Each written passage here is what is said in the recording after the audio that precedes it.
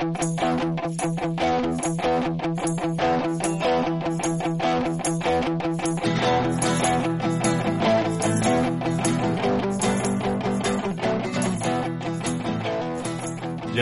välkomna till ett specialavsnitt av Folket och Eliten. Utöver Olof Berglund så har vi med oss här en gäst i studion inom situationstecken. Och vi kommer introducera gästen alldeles strax. Men innan vi drar igång med podden så vill jag bara säga att det här är en podcast som görs av Andalusiska Duvan. Vilket är en publikation på Substack. Ni kan söka på Andalusiska Duvan eller leonobel.substack.com och prenumerera gärna. Länk till Substacken kommer också finnas i beskrivningen till avsnittet, vilket är en teknologisk nymodighet som jag har lärt mig att man kan göra. Vi har kallat den för avancerad blogg. Ja, jag tycker att det är ett väldigt bra epitet på Andalusiska Duvan. Det är en avancerad blogg där det finns artiklar, hittills enbart skrivna av mig, men det ska komma av Olof. Och kanske... Den här klassiska passiva aggressiviteten. Ja. Jag vet inte hur jag ska hantera den. Ja, men i alla fall, gå in och prenumerera där. Det finns en trepartare om kopplingen mellan högerextremism och islamism som ni gärna får läsa. Det kommer komma fler artiklar nu, lite julbreak. Men in och prenumerera. Men nu till avsnittet. Ja, vad kul. Ja, hej, jag heter Olof Berglund. Ja. Jag väntade lite här i början. Det är så speciellt att vi har med oss någon annan. Att jag sitter och tittar på Leo samtidigt som jag vet att det sitter en tredje person i rummet som har det goda hyfset att inte prata innan hens namn har nämnts. Ja, just det. Hur ska vi droppa ämnet och sen komma till varför personen i fråga sitter i rummet? Det kan vi göra. Det vi ska tala om idag är Kanye West och Bob Dylan. Ja. Som personer, konstnärer och fenomen i tiden. Och i någon form av västerländsk kulturkanon kan man väl säga. Precis. Får jag ge en snabb eller en kort bakgrund till varför vi tar upp det här ämnet? Det kan du göra. Ja, alltså inte nu. Det börjar ju med att Kanye West tappar det igen. Och vi pratar om det i telefon i många, många timmar. Och jag säger lite i förbifarten bara så att det som är speciellt med Kanye West är att han är liksom den första musikern som har den här ikoniska storslagna statusen. Och du andas in och tänker fast också Bob Dylan. Och här får vi lite skälet till varför kanske någon mer än oss är i rummet. För att jag kan inte så mycket Dylan. Jag vet vem han är. Ja. Men också vi behöver någon som kan lite Dylan. Så därför har vi med oss den person som jag ringde upp strax efter dig för att prata om Kanyes flipp. Vilket är min vad ska man säga, nästan barndomsvän. Tillika konstnären och hobby-dylanologen Karon Elsén Jonsson. Välkommen till Folket och Eliten. Tack så mycket. Ja, vad kul. Ja, för en rättvis presentation. Ja, men jag tror det. Jag vet inte, jag var lite osäker på epitetet här innan. Men i sammanhanget kan vi väl ändå kalla det för Dylan. Ja, men jag har lyssnat liksom jättemycket på Dylan i alla fall. Och gör det fortfarande när jag har hörlurar, vilket jag inte har nu för tiden. Men sen kanske 2007 eller någonting har det liksom varit den enda så här, artisten som lite liksom varit närvarande hela tiden, tror jag. Okay. Jag vet inte hur mycket jag kan. Jag tror kanske liksom att du egentligen kan mer om Dylan. Men det är så. Men vi får se. Jag vet inte riktigt. Jag är lite nervös. Ja, ja, men det är din podddebut, va? Ja, det är det verkligen. Jag har aldrig varit med i en podd och inte heller tänkt vara det. Ja, men vi är glada. Ja, men vi känner oss hedrade. Ja, men jag med. Du är också, som den uppmärksamma lyssnaren vet, den första gästen i Folket och Eliten. Precis. Hej. Men då tycker jag att vi kickar igång lite. Och för den som inte lyssnar i realtid eller som har levt under en sten, så har ju då Kanye West, behöver väl ingen närmare introduktion, men ja, vår tids kanske största hiphopartist, skulle man säga. Största artist, skulle jag säga. Nästan faktiskt. Ja. Även designer och bråkstake. Han har varit blåsvädret för en serie antisemitiska uttalanden, kan man väl säga. Tweets, deltaganden i högerextrema poddar eller YouTube-publiceringar. Jag har också tagit högerextremismen in i mainstream-sammanhang. Alltså att han sitter och skriker att judarna styr världen hos Piers Morgan. Ja, just det, precis. Får man ändå säga är mainstream. Ja. Och det senaste jag hörde, som jag läste bara i morse, är ju att han är försvunnen. För att han är på flykt undan någon tidigare businesskollega som fick stämma honom på 40 mille. Ja, det här är faktiskt mer än vad jag... som vet vad det här är för tillfälle. Det här har inte jag hunnit sätta mig in i. Lyssnaren kanske vet vad Kanye är när det här släpps. Men ja, i alla fall. Han är ju då en omdiskuterad person. En person som lyckats vara i zeitgeist på eller liksom lyckas... Vad ska man säga... Ja, han slår an något hela tiden. Hans utspel ses inte som bara liksom en gubbe som har, en föredetting som har tappat greppet, utan det blir alltid världsnyheter och det fortsätter att bli världsnyheter. Och hans musik är fortfarande relevant, kan man säga, till skillnad från, låt säga då, Morrissey som också har gjort en del utspel. Det har liksom folk slutat bry sig om för att han är en föredetting lite grann. Och där har vi Kanye. Och sen har vi då passningen till Bob Dylan. Och då tänkte jag slänga ut frågan lite i rummet. Varför pratar vi om de här i samma andetag, förutom att de är jättestora? Alltså jag vet ju var liksom pusselbiten föll på plats för mig. Jag vill bara lägga till min relation till Kanye innan vi sätter igång. För precis som Karin var inne på tidigare, att Dylan är det som har varit med sen du var typ 13, säger vi. Så är det samma sak för mig med Kanye. Från att jag var kanske, när första plattan kom, så har jag lyssnat mycket och intensivt och aldrig riktigt jag tappade mellan 2015 och 2016, så lyssnade jag kanske inte på 2 år. Och sen kom in igen. Efter Watch the Throne-plattan så hade jag ett litet break, så kan man kanske säga.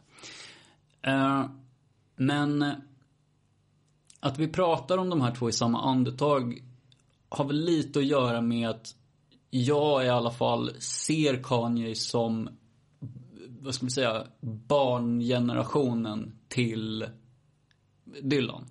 Han är helt enkelt the spawn of the civil rights movement. Just det. Mamman Donda, som hon döpte senaste albumet, var professor på Yale. Hon kom upp genom, hon var väl inte med i Svarta Pantrarna, men hon var i de kretsarna. Lite som Tupacs mamma, det där kanske. För de som vet. Men det är därför vi har liksom börjat prata om dem i samma andetag. Det finns ju också det finns också likheter att dra mellan deras karriärer, eller hur? De har haft lite, båda haft faser, kan man väl säga. Ja, jag minns när vi pratade i telefon efter Kanyes utspel där i, vad heter den? Infowars, va? Just det. Det var liksom under det... Förlåt att jag skrattar. Alltså, det är kul. Det är roligt att Alex Jones får framstå som the sane guy. Ja, moderator. Jag känner inte till honom alls innan. Överhuvudtaget. Roland karaktär. Men fortsätt, förlåt. Nej, men det var liksom under det samtal. Jag tror att jag var på någon promenad och vi snackade telefon om det. Det var liksom då det lite slog mig att hallå, det här har inte det här likheter med Dylans kristna period. Kanyes kristna, eller kristendom liksom. Att det fanns... Precis, för i Kanyes fall, om man tittar på honom som någonting annat än huvudsakligen en kristen artist, så tror jag att man gör fel. Det är där han börjar. Han har alltid varit, eller alltid under början av sin karriär, så var det han huvudsakligen var. Han var en kristen rappare som experimenterade med darkness. Och sen så hände något som vi kanske kan komma till senare, Och han släppte det mer och mer. Och istället, han slutade vara kristen och började se sig själv som Gud. Ja. Så skulle man kunna Just se det som.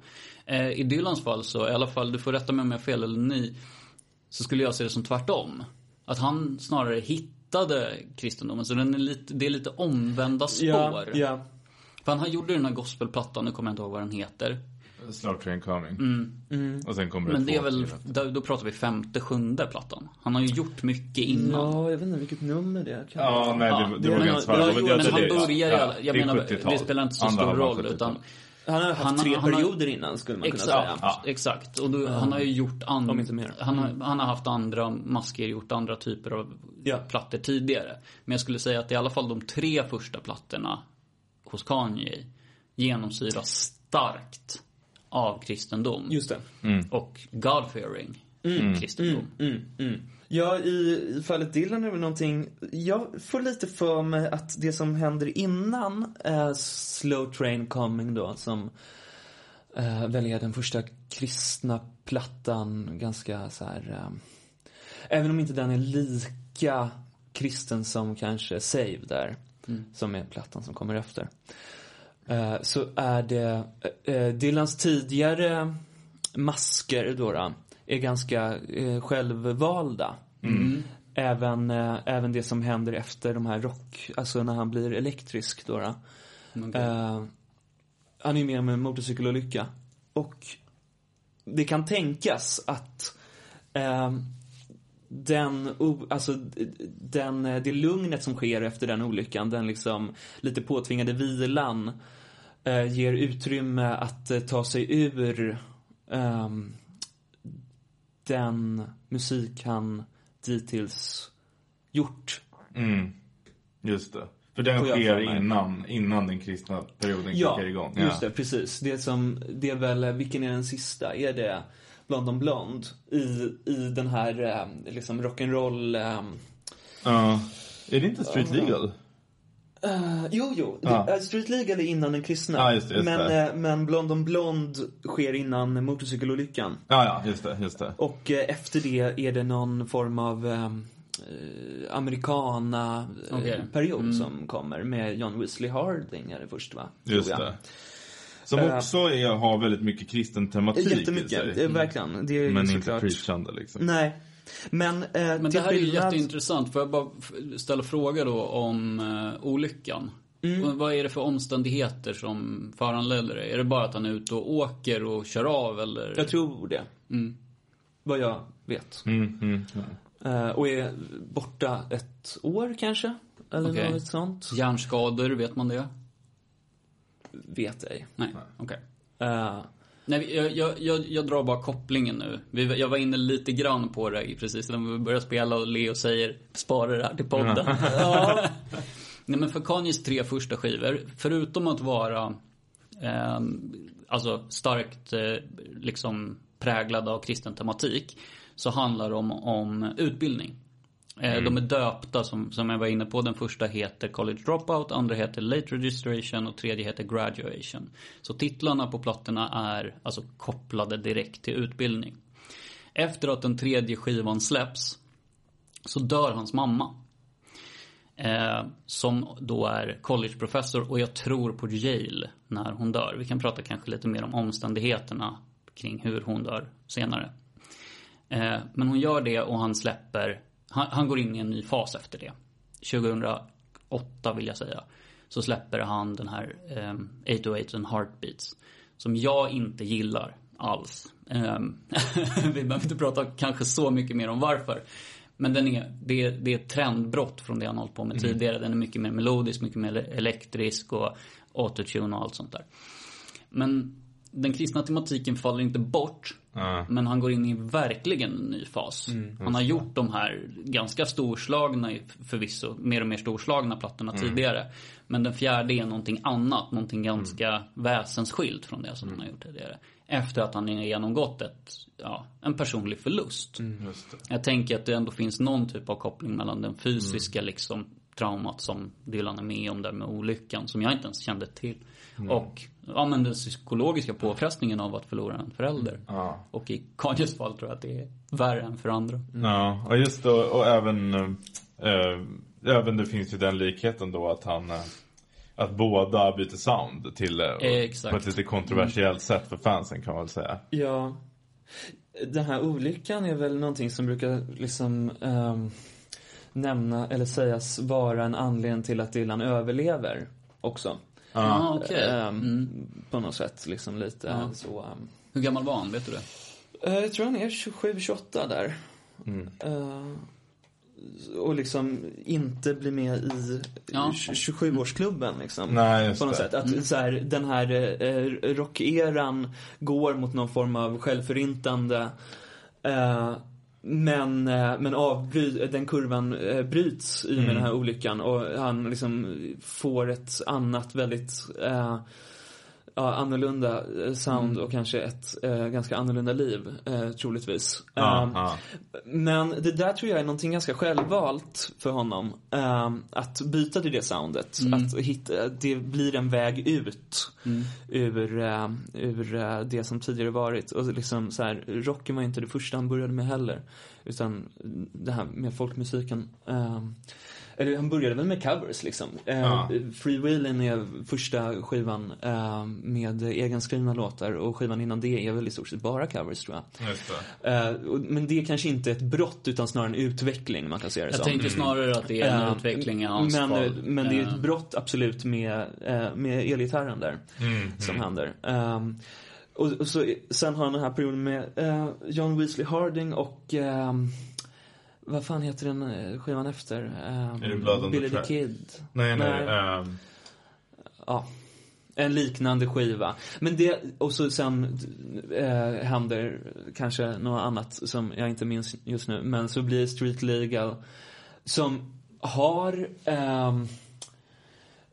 lite smak av gospel liksom. Det finns där.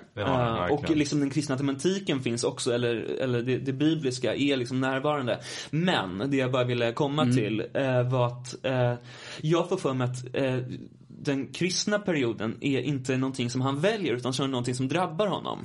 Okej. Vilket gör den annorlunda än det som har hänt tidigare. Ja, men jag förstår. Så det blir som en påtvingad utveckling snarare än en självvald. Kan man säga det? För jag ser det ju väldigt mycket som en utveckling. Alltså som du är inne på, alltså även innan olyckan och sådär, så men utvecklar sitt sound.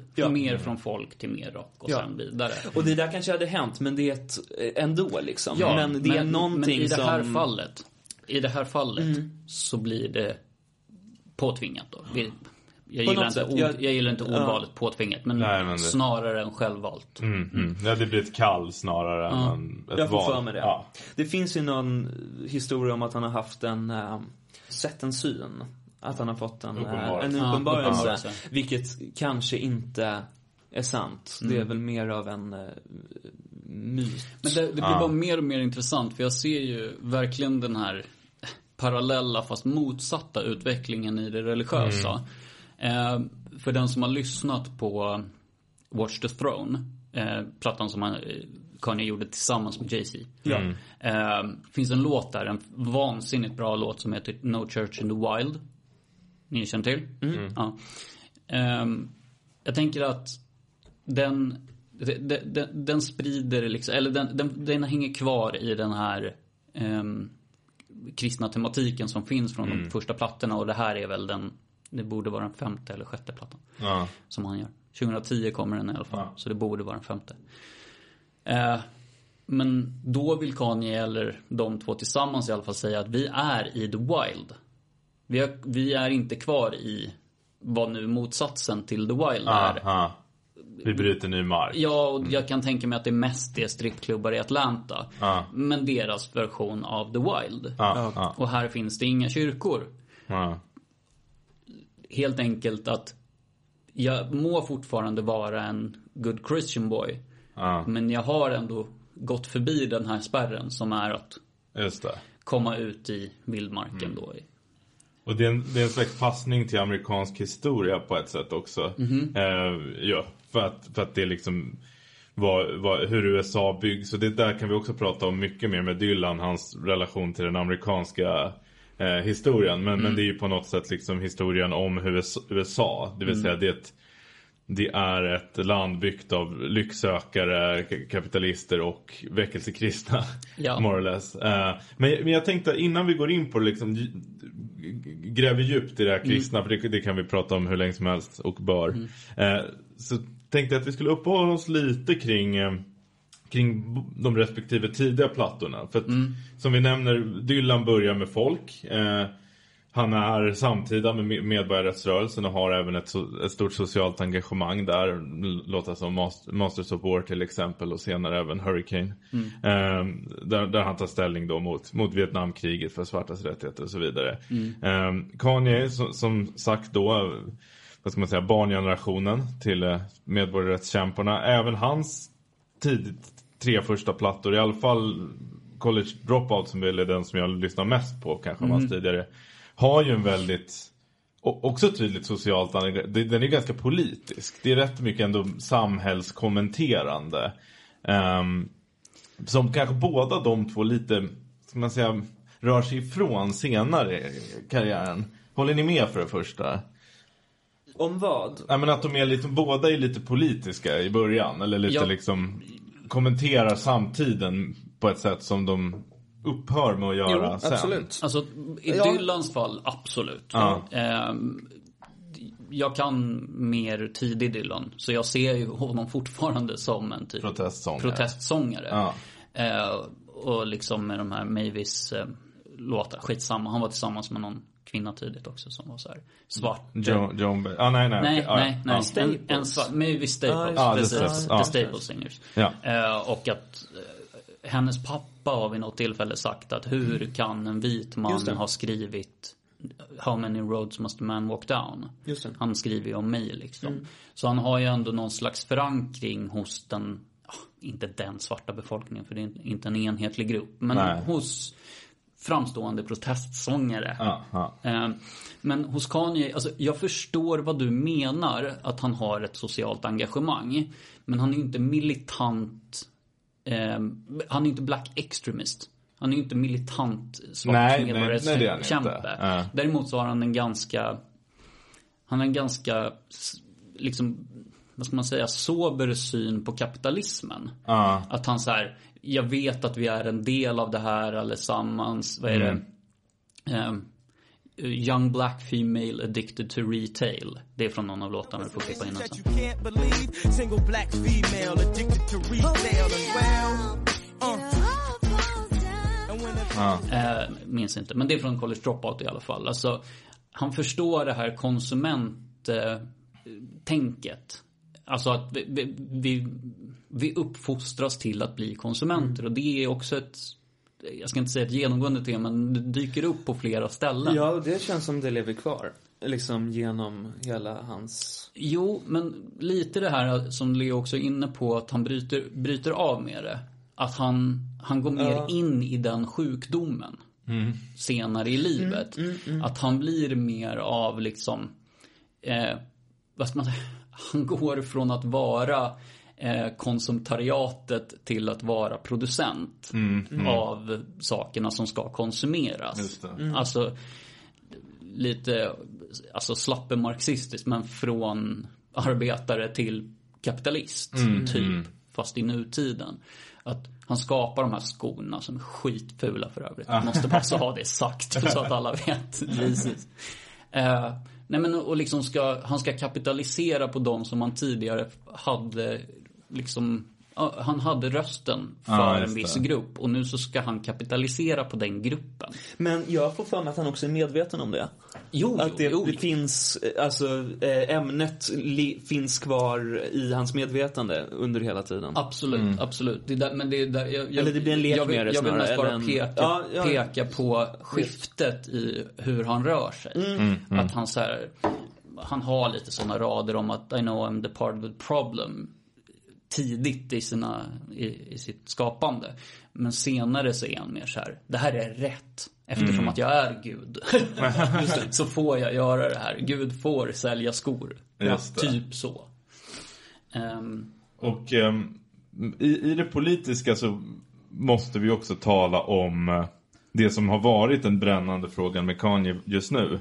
Och den blir också intressant i relationen till Dylan. För att han heter Zimmerman i efternamn. Precis, för att exakt så.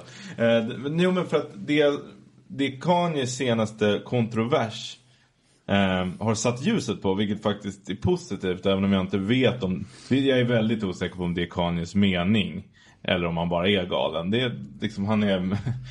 det kan vara både och. Det kan vara både och. Det kan absolut vara både. Men det han sett genom sina antisemitiska uttalanden och genom den här liksom Black Israelites ideologin som han verkar ha köpt in i, vilket är en slags ersättningsteologi som bygger på att svarta är eller afroamerikaner / svarta är de verkliga judarna, och framförallt då europeiska Ashkenazim-judar är liksom bedragare. Det är någon slags fusk. Ja, precis. De har lurat, de har approprierat, stulit den judiska eller hebreiska identiteten då. Och den här teorin har ju funnits inom vissa väldigt marginaliserade svarta kyrkor. Det har funnits inom Nation of Islam. Det är ju liksom inte en så här, det är inte en ideologi som någonsin har varit mainstream inom svarta Amerika, men den har ändå på något sätt haft en ganska... Dess idékonstruktioner har haft en viss impact, får man ändå säga. Det finns och just den här relationen mellan den afroamerikanska befolkningen, vilket är det kan jag sätta ljus på, mellan den afroamerikanska befolkningen och judarna, de amerikanska judarna, är väldigt knepig. Och Dylan är ju, det intressanta där är ju liksom, Kanye är afroamerikan. Dylan är ju från en judisk familj som är, om jag inte missminner mig, blir kristen. Blir väl senare, det är lite oklart vad Dylan är idag, men han har ju någon form av mer judendomstillvänd approach efter sin kristna period när han besöker Israel bland annat. Och som sagt då det här att under Dylans tid, så det är medborgarrörelsens tid, då håller svarta och judar varandra i handen liksom, och under Martin Luther King och ser det som en gemensam kamp, och sen händer någonting i relationen mellan de två. Och ska vi prata lite om det? Ja, det här är ju liksom, jag tänker att på något sätt så är det här kärnan i vad vi vill komma fram till, och att det blir intressant att jämföra dem också. För att det är anledningen till att vi pratar om Kanye idag är för att han har kommit med antisemitiska uttalanden. Det är annars så man hade kunnat prata om Kanye lite när som helst, men att vi gör det nu är på grund av de här uttalandena. Och då är frågan om det är liksom zeitgeist att vara Black Israelite. Nej, det tror jag faktiskt inte. Jag tror inte att ersättningsteologi är någonting som genomsyrar South Central. Nej, om du hugger en random svart person i Atlanta så kommer ju inte den vara inläst på de här, vad de nu heter, teoretikerna. Nej, det är väl väldigt osannolikt i alla fall. Kanske hos de absolut mest militanta som kanske fortfarande håller på med Nation of Islam. Jag vet inte. Ja, men Nation of Islam då... Nej, men jag menar bara att de skulle kunna ha koll på det här och då förmodligen inte hålla med. Men jag menar bara att de allra flesta skulle inte ens känna till de här frågorna. Jag tror ju att liksom oenigheten mellan svarta och judar i USA baseras snarare i någonting annat. Och jag tycker inte att det egentligen är så konstigt att Kanye refererar till Hitler. För att de är mer europeiska. De är inte så jävla Mellanöstern. Nej. Alltså det är någonting som man inte riktigt tar hänsyn till när man börjar prata om det här. Att USA är väldigt många... Vi må vara influerade av amerikansk kultur, men USA är också väldigt influerat. Det är liksom huvudsakligen europeer som bor där. Det är europeiskt kolonialprojekt från början. Verkligen. Alltså, man kan säga att om det är någon kontinent där europeisk kolonialism verkligen har lyckats, så är det ju Nordamerika. Det som idag är USA. Så jag vet inte riktigt... Kanye håller på med det här. Ersättningsteologin. Han vill visa, jag tror att han har ett behov av att visa att han kan saker. Hens de 3 första plattor som handlar om utbildning. Som till lärare och så vidare. Alltså lite så här hävdelsebehov. Men när han går in i det antisemitiska, då är det mycket mer som liksom... Han är mycket mer en konstnär som... Och jag har gjort liknelsen till dig, vi får se om du håller med nu. Men som von Trier eller som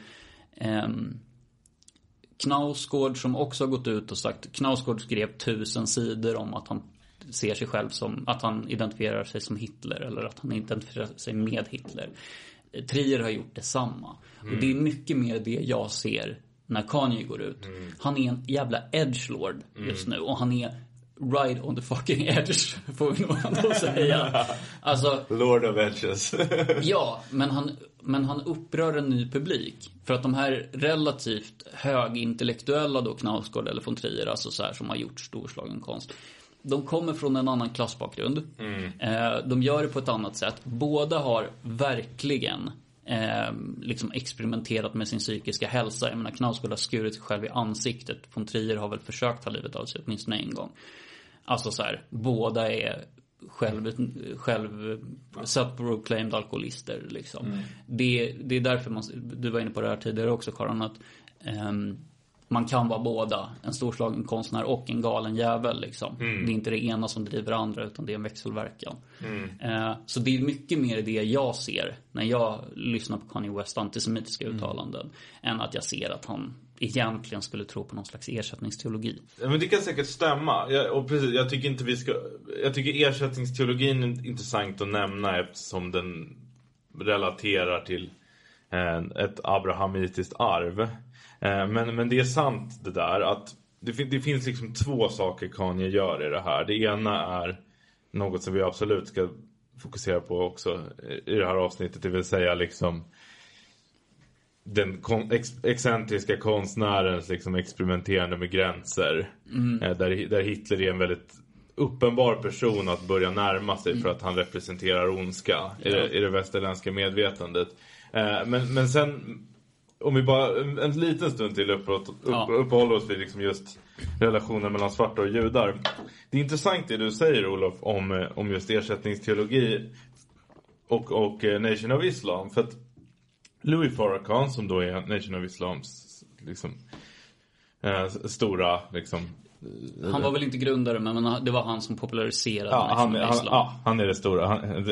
Pratar 70 andra halvan av 70, tidigt 80-tal. Jag vågar inte svära på, men någonstans 60-70, där är väl deras storhetstid. Och deras idé är ju more or less att ta islam och göra det till en svart nationalistisk separatistideologi basically. Och det som är spännande där är ju att han lyckas ju inte riktigt sälja in islam hos den svarta befolkningen. Det finns de som konverterar, men än idag, jag menar, kristendom är den absolut dominerande religionen bland afroamerikaner. Islam är en fortfarande ganska marginell företeelse. Och jag tror också det har också att göra med att afroamerikanerna har ingen relation till islamisk tradition.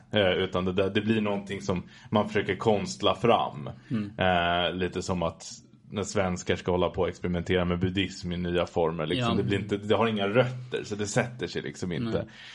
Men däremot så får ju de antisemitiska idéerna som han kommer med ändå, det får någon form av yin-yang-klang. Och Louis Farrakhan är ändå en person som är större än sin organisation på ett sätt. Och mycket såklart för att han är karismatisk och för att Malcolm X tillhörde Nation of Islam ett tag och det förknippas med svart kamp och sådär. Men det är ju också den här antisemitismen, och där är det ju på något sätt att svarta och judar är båda diskriminerade i USA, så de har en gemensam kamp.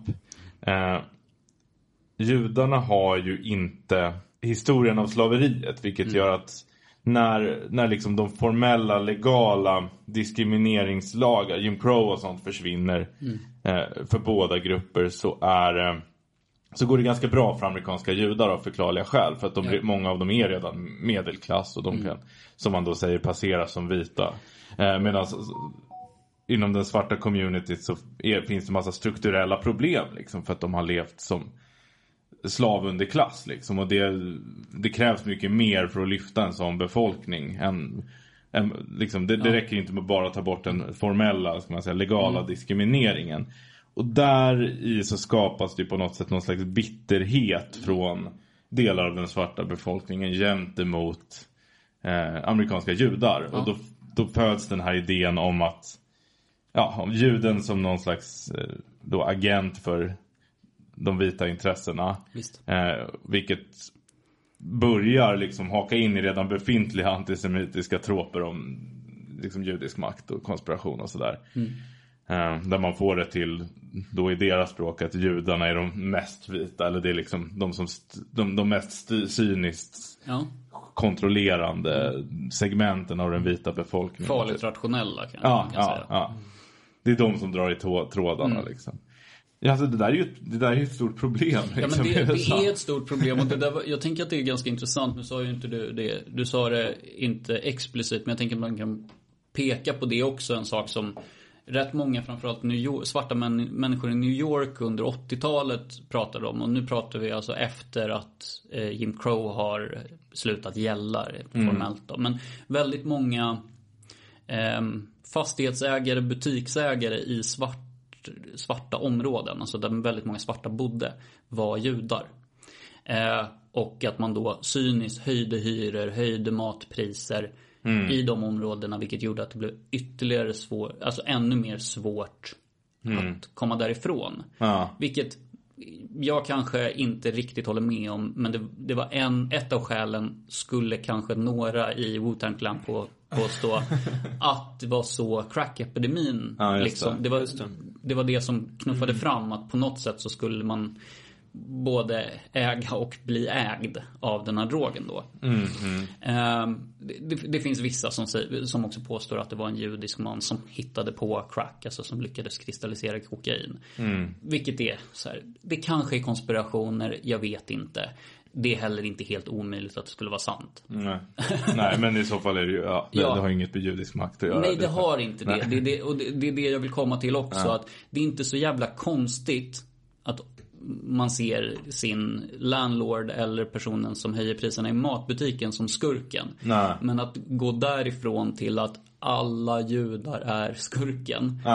Det är där liksom dissonansen sker på något sätt. Att du gör ett för stort hopp. Men det finns någon form av grogrund för det. Men det ska inte bli ett avsnitt om antisemitism, men jag tyckte på att det är värt att kommentera. Ja, men, och jag tänker också, du är inne lite på Malcolm X. Jag menar, det är ju en karaktär, om vi säger en historisk karaktär, som har dykt upp i Kanye West musik ett par gånger. Han har kallat sig själv för Malcolm West och sådär, alltså att han ska vara en inkarnation. Då tror jag mer att han pratar om kampen, vad den skulle kunna vara, inte att det är samma kamp. Men en sak som jag vill ta upp, jag tror att det passar bäst in här också, det är att någonstans så var det var ju liksom centralt för Dylan att vara lojal med den svarta befolkningen i USA. Det har ju aldrig varit centralt i Kanyes liksom kristna uppfostran att vara lojal med judar. Det är i alla fall ingenting som går igenom i hans konstskapande. Jag har faktiskt lyssnat om på de första 2 plattorna liksom inför det här avsnittet, bara för att se, finns det någon tendens, någon låt, någonting som skulle kunna liksom visa att det är inte helt ovanligt att kristna och judar har viss gemensam grund, att man så här, ser sig själv som lite lika. Men jag ser inte det hos Kanye West, utan att det finns någonting mer egocentrerat i honom än vad det har funnits i det var väldigt mycket egocentrering hos Dylan också. Men i relation till det här i alla fall. Men vad kan man säga om Dylans relation till sin då judiska identitet? Jag vet inte vad du säger, Karo, men jag tycker att det är lite av ett frågetecken för mig. I alla fall i tidiga Dylan. Jag tycker inte att man någonsin... Den gör sig lite påmärkt, eller vad man ska säga. Tycker jag. Eller den syns nästan inte alls. Nej. I vad Dylan liksom jobbar med. Nej. Förutom då att han har stor kunskap om Gamla Testamentet, men det kan man ha även i en ganska Jo, precis. Han har liksom aldrig gjort en grej av, jag menar, många liksom, vad ska man säga, judiska moderna samtidskonstnärer i USA inom film och komedi och sådär har ju gjort en ganska stor, ja men liksom jobbar med sin moderna judiska identitet på ett sätt och jobbar med lite liksom stereotyper kring liksom, jag vet inte, överbeskyddade mamman och sitta älta saker väldigt mycket inom comedy. Ja, exakt. Även så Woody Allen, Jerry Seinfeld. Men hos honom så, hos just Dylan så har inte jag sett det. Nej, det finns inte. Inte jag heller. Inte alls. Nästan inte kommenterat överhuvudtaget, så. Nej. Men det finns ju jag tänker att det finns någonting där rent, vad ska vi säga, amerikansk nutidshistoriskt. Att det är så självklart för judar att vara judar att man behöver inte hela tiden säga det. Nej. Alltså att det finns en ganska stark tradition. Det är mindre självklart på något sätt. Vad innebär det att vara svart? Alltså som sagt under Farah Khan och så här, att det är inte självklart om du är kristen eller muslim. Nej, just det. Det är ju uppenbarligen inte för Kanye helt säkert om man kan vara jude heller då. Alltså ersättningsteologiskt. Men det finns en stark, vad ska vi säga, religiös kärna hos någon som är uppvuxen i en judisk familj. Det finns inte en lika stark religiös kärna hos en svart person som är uppvuxen i en kristen familj. Om vi ska liksom göra stora analyser på en person i form av Kanye då. Det finns ju också någon slags det finns ju en idé, den är för sig egentligen ganska modern, även om den har viss klang i historien, om det judeo-kristna gemenskapen. Och jag menar, till viss del är det ju en så här evangelikalisk liksom högerkristen idé där man ofta vill positionera sig mot islam. Men jag skulle på något sätt säga att Dylan nog nästan alltid, eller väl så länge han har varit kommenterat religiösa frågor överhuvudtaget, lite varit i den follan på något sätt. Att han liksom, om det är någon religion Dylan skulle positionera sig emot, framförallt i den här kristna perioden, så är det ju islam. Det är väldigt, sker ganska subtilt, men i Slaughtering Coming och sådär så finns det ju en liksom... Absolut. Jag tänker på den här raden Sheikhs going around with diamond rings, något sånt där, nu parafraserar jag, deciding America's future from Amsterdam into Paris. Där spelar han ju nästan på en antisemitisk tråd, fast om rika saudier liksom. Just det. Det är fortfarande en slags dold makt. Från Slaughtering Coming. Och han har ju även någon slags under den perioden en sån här eskatologisk idé om att det kommer ske någon slags Armageddon i Mellanöstern liksom. USA kommer gå in där militärt och så kommer det ske ditten och datten liksom. Ja, men vi kanske ska vi lämna judendom kristen? Ja, det kanske vi ska göra. Och prata lite om... Det kan vara så att vi hookar upp på det lite senare igen. Ja, men då får det komma tillbaka. Men jag tänker att vi ska gå in lite på konstnären och liksom, vad ska man säga, ikonen i västerländsk historia. Just det. Och där hade du och jag, Karin, ett rätt intressant diskussion häromdagen just om liksom hur mycket svängrum ska egentligen en konstnär ha? För att vi kan alla komma överens om att Dylan och Kanye är smått genialiska i sin musik och sitt konstnärskap. Vi kan också konstatera att de båda har gått över gränsen i åsikter och beteende. Och knappast är några moraliska förebilder. Ja, där jag kan säga det om Kanye. Jag skulle inte säga det om Dylan, men det är för att jag inte vet. Men jag skulle ändå säga det. Var liksom... Hur ska man förhålla sig till den här typen av stora genier liksom, med hybris? Nu sitter Karin och tänker. Nej, jag försökte få grepp om frågan. Säg den igen. Nej, men, nej, det ska jag upprepar mig. Nej, men är det liksom... I stunder har vi varit väldigt bra på att höja såna här personer, sätta dem på piedestal och förlåta dem för deras liksom övertramp. I perioder, kanske i modern tid, har vi varit väldigt lätt och snabba på att sabla ner dem och som man kallar det, cancella dem. Men hur ska man förhålla sig? Vad är liksom, hur mycket galenskap kan man tolerera från en stor konstnär? Ja, jag tänkte på det med så här, liksom konspirationsteorier och konstnärer. Lite apropå Kanye senaste tiden. Men även lite, det var liksom det som slog mig lite med likheten mellan Kanye och Dylan. Och då framförallt Dylans kristna period. Att han är ganska knäpp. Han är liksom lite knäppare än jag kanske trodde förut. Jag upptäckte här ganska festligt att man kan... det finns väldigt mycket live-inspelningar på YouTube av Dylan. Så man kan liksom ta lite vilka år man vill och lyssna på hur är han på scen under den här tiden liksom. Och att lyssna på honom under sin kristna period är ganska vilt. Han står och skriker. Ja, det är verkligen mer preachande än jag trodde att det var. Och rätt knäppt. Liksom att det är så 12 minuters haranger mellan låtarna om att... Det är liksom så, det är väckelsemöte. Absolut, maskerat 100%. Maskerat skulle jag säga. Men det är det verkligen. Och liksom, och det, liksom, det är ganska tokigt att lyssna på. Men det där tror jag är någonting som ligger väldigt nära alltså nära en konstnär att kunna...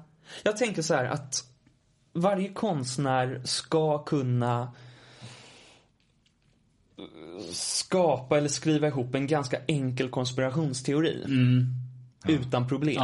Det är liksom, det hör ganska mycket samman med att vara konstnär och se samband där det inte finns samband, eller få en sammanhållen historia att make a sense där det tidigare inte funnits en sån. Det är det som de flesta konstnärskap bygger på.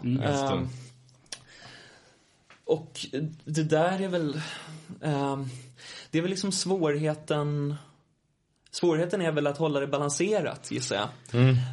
Det är lätt att börja tro på sig själv. Och det kanske är någonting som jag tänker både Bob Dylan och Kanye West har råkat ut för. Att vara medveten om vad man gör tills man plötsligt inte riktigt är det.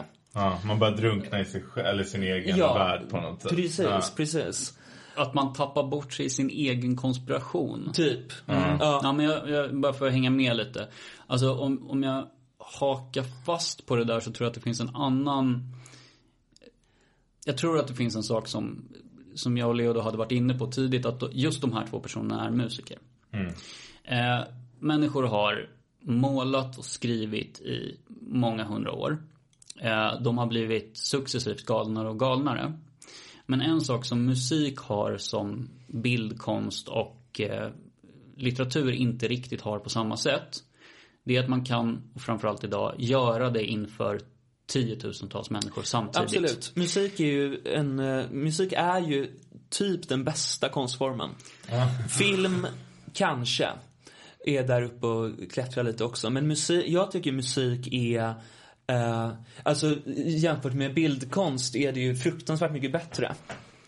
Men bättre på vilket sätt? Som håller på med men jag håller på med det. Och att det är rätt kast bildkonst, det är också en kvalitet. Jag menar det också. Alltså, men musik kräver inte så mycket överenskommelse som annan konst ofta gör. Litteraturen kräver din tid på ett helt annat sätt och koncentration. Film kräver kräver kooperation framförallt och kompromiss väldigt mycket. Det är och väldigt mycket pengar. Alltså, det är fortfarande väldigt dyrt att göra väldigt bra film. Det är inte alls lika dyrt att göra billig film. Alltså det går ju väldigt lätt att göra en film. Men om det ska vara högt... Men alltså om vi snackar cinema liksom. Vi pratar med en publik. En stor publik. Där är ju musiken... Där vinner ju den lätt. Men min fråga är ju då... Vad då bäst? Alltså... För jag förstår ju zeitgeistmässigt. Varför det är liksom centralt med musik. Dels teknologisk utveckling. Att man kan ha liksom förstärkare så att man hör det över hela... Alltså Glastonbury, vad är de? 100 000 pers eller något sånt där. Ja, det är med en film. Vad sa du? Nej, fortsätt. Nej, men inte samtidigt kommer det ju inte åt 100 000 pers. Nej, och inte precis. på samma geografiska det är det yta. jag menar med bättre. Den är mer tillgänglig. Den är lättare. tillgänglig samtidigt. Men det måste ju inte vara bra. Nej, men jag är subjektiv. Jo, men jag förstår det. Men argumentet är väldigt, den har en genomslagskraft. Och det var lite det jag ville komma till med att de här två väldigt specifika konstnärerna som vi tar upp. Det är inte en slump att det är de som är störst nu. För att det är de som får mest genomslag. Och särskilt Kanye får man nog säga att det är så här, alltså enormt. Och det finns flera plattformar som man kan konsumera hans konst på. Däremot om man tittar tillbaka i historien, vi pratar bildkonst, vi pratar kanske Michelangelo eller Da Vinci eller någonting. De kanske nådde ut till relativt flest människor med sin konst. För att de målade, nu var det Michelangelo som målade Sixtinska kapellet. Och de kunde ha en mässa där. Alla tittade upp och kikade samtidigt. Ett par 100 pers åt gången. Inte fan vet jag hur många som får plats där. Men det är inte en slump att man har gått från att alla tittar på samma bild samtidigt till att alla lyssnar på samma musik samtidigt. Och det är det som gör musiken till snarare, jag skulle inte säga bättre, utan zeitgeist-konstformen. Ja, visst. Det här med att drunkna i sina egna liksom vad ska man säga, mönster eller liksom skådespel eller vad man kan kalla det, lekar. Det har ju såklart också att göra med att det är två otroligt kända personer där. Som har följarskap. Alltså där tror jag det är mycket lättare att göra än att sitta och drunkna i sina egna fantasier på sitt rum liksom. Det händer ju också såklart, men men det är liksom, jag tror det spelar in. Ja, att vara en stjärna på det sättet är ju inte hälsosamt för någon människa. Och det är där jag tänker också att man har man och man, men alltså som befolkningen alla i världen eller västvärlden, då kanske vi ska avgränsa till att vi har rätt hög tolerans för att de beter sig konstigt och illa. Det tar mycket längre tid för Kanye att inse att han är bipolär än vad det tar för random ass dude på gatan. För att folk tolererar inte det på samma sätt, för att den personen inte gör college dropout medan han är bipolär. Men däremot så har vi inte inte tolerans i oändlighet. För att vid något tillfälle så gör personen i fråga, så inser man att personen i fråga är ju bara en jävla människa. Vi börjar ju inse det. Vilken jävla konstnär det än må vara. De kan vara hur duktiga de vill. Och liksom utvecklas och förnya sig och hitta på nya faser och liksom masker och sådär. Men till slut så är det, alltså det är ett luftslott. Jag tänker på något sätt att just den där rollen, det excentriska geniet, är ju någonting som vi liksom i mainstream diskurs eller så här, vad ska man säga, mainstream-teorin kring det där är väl att det kommer från upplysningen och sen vidare till via romantiken. Att liksom Lord Byron kanske skulle kunna vara någon form av arketyp, eller liksom när Goethe skriver Den unge Werthers lidande, det är på något sätt där liksom den arketypen föds och på något sätt ersätter, för att det är samma tid där liksom kung och kyrka förlorar makt och liksom vi har någon slags behov av ikoner. Men jag skulle vilja nyansera den bilden, för att det finns den här liksom den excentriska konstnären som tänjer gränser har existerat mycket, mycket längre, förmodligen genom hela historien. Och historiskt sett i många kulturer så är det poeten som har den rollen, för att innan du kan spela in en låt så är poesin den konstform som kan spridas snabbast. För att det är kort och går att recitera och är lätt att memorera och tradera sådär. Nu blev det 90-tals-rap när jag rimmade 5 ord på varandra. Tradera, radera. Ja, men ber om ursäkt för det. Informera. Ja. Nej, men och det fanns till exempel nu skohonar jag in islam här igen, men om Mellanöstern, men det finns liksom det fanns ju väldigt tidigt, redan innan profeten Muhammed, i arabvärlden en rik poetiktradition, tror man i alla fall. Och under den så kallade islamiska guldåldern så fanns det poeter som inte var så halal, skulle man kunna säga, i hur de betedde sig.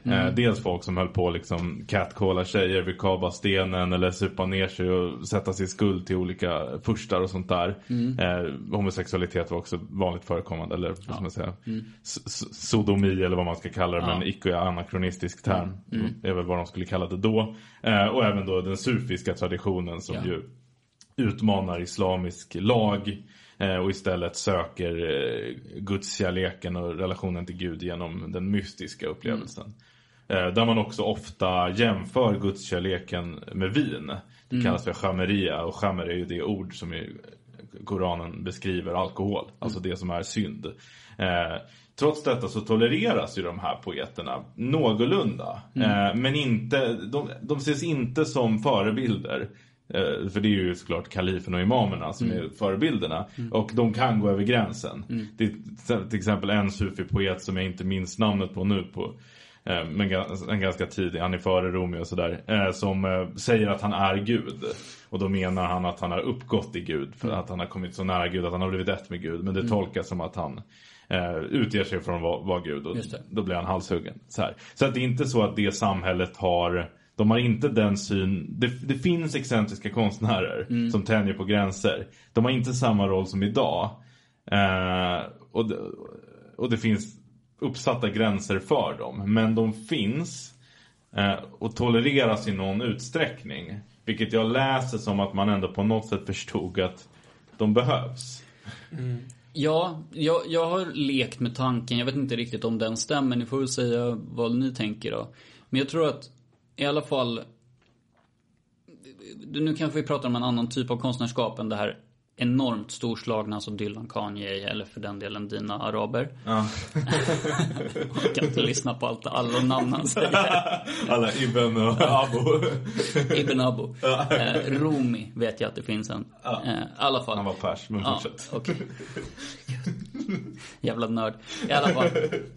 Nej, men alltså att vi kanske pratar om folk som gör en platta som något emo-band som blir stora och sen kanske försvinner lite grann i glömska.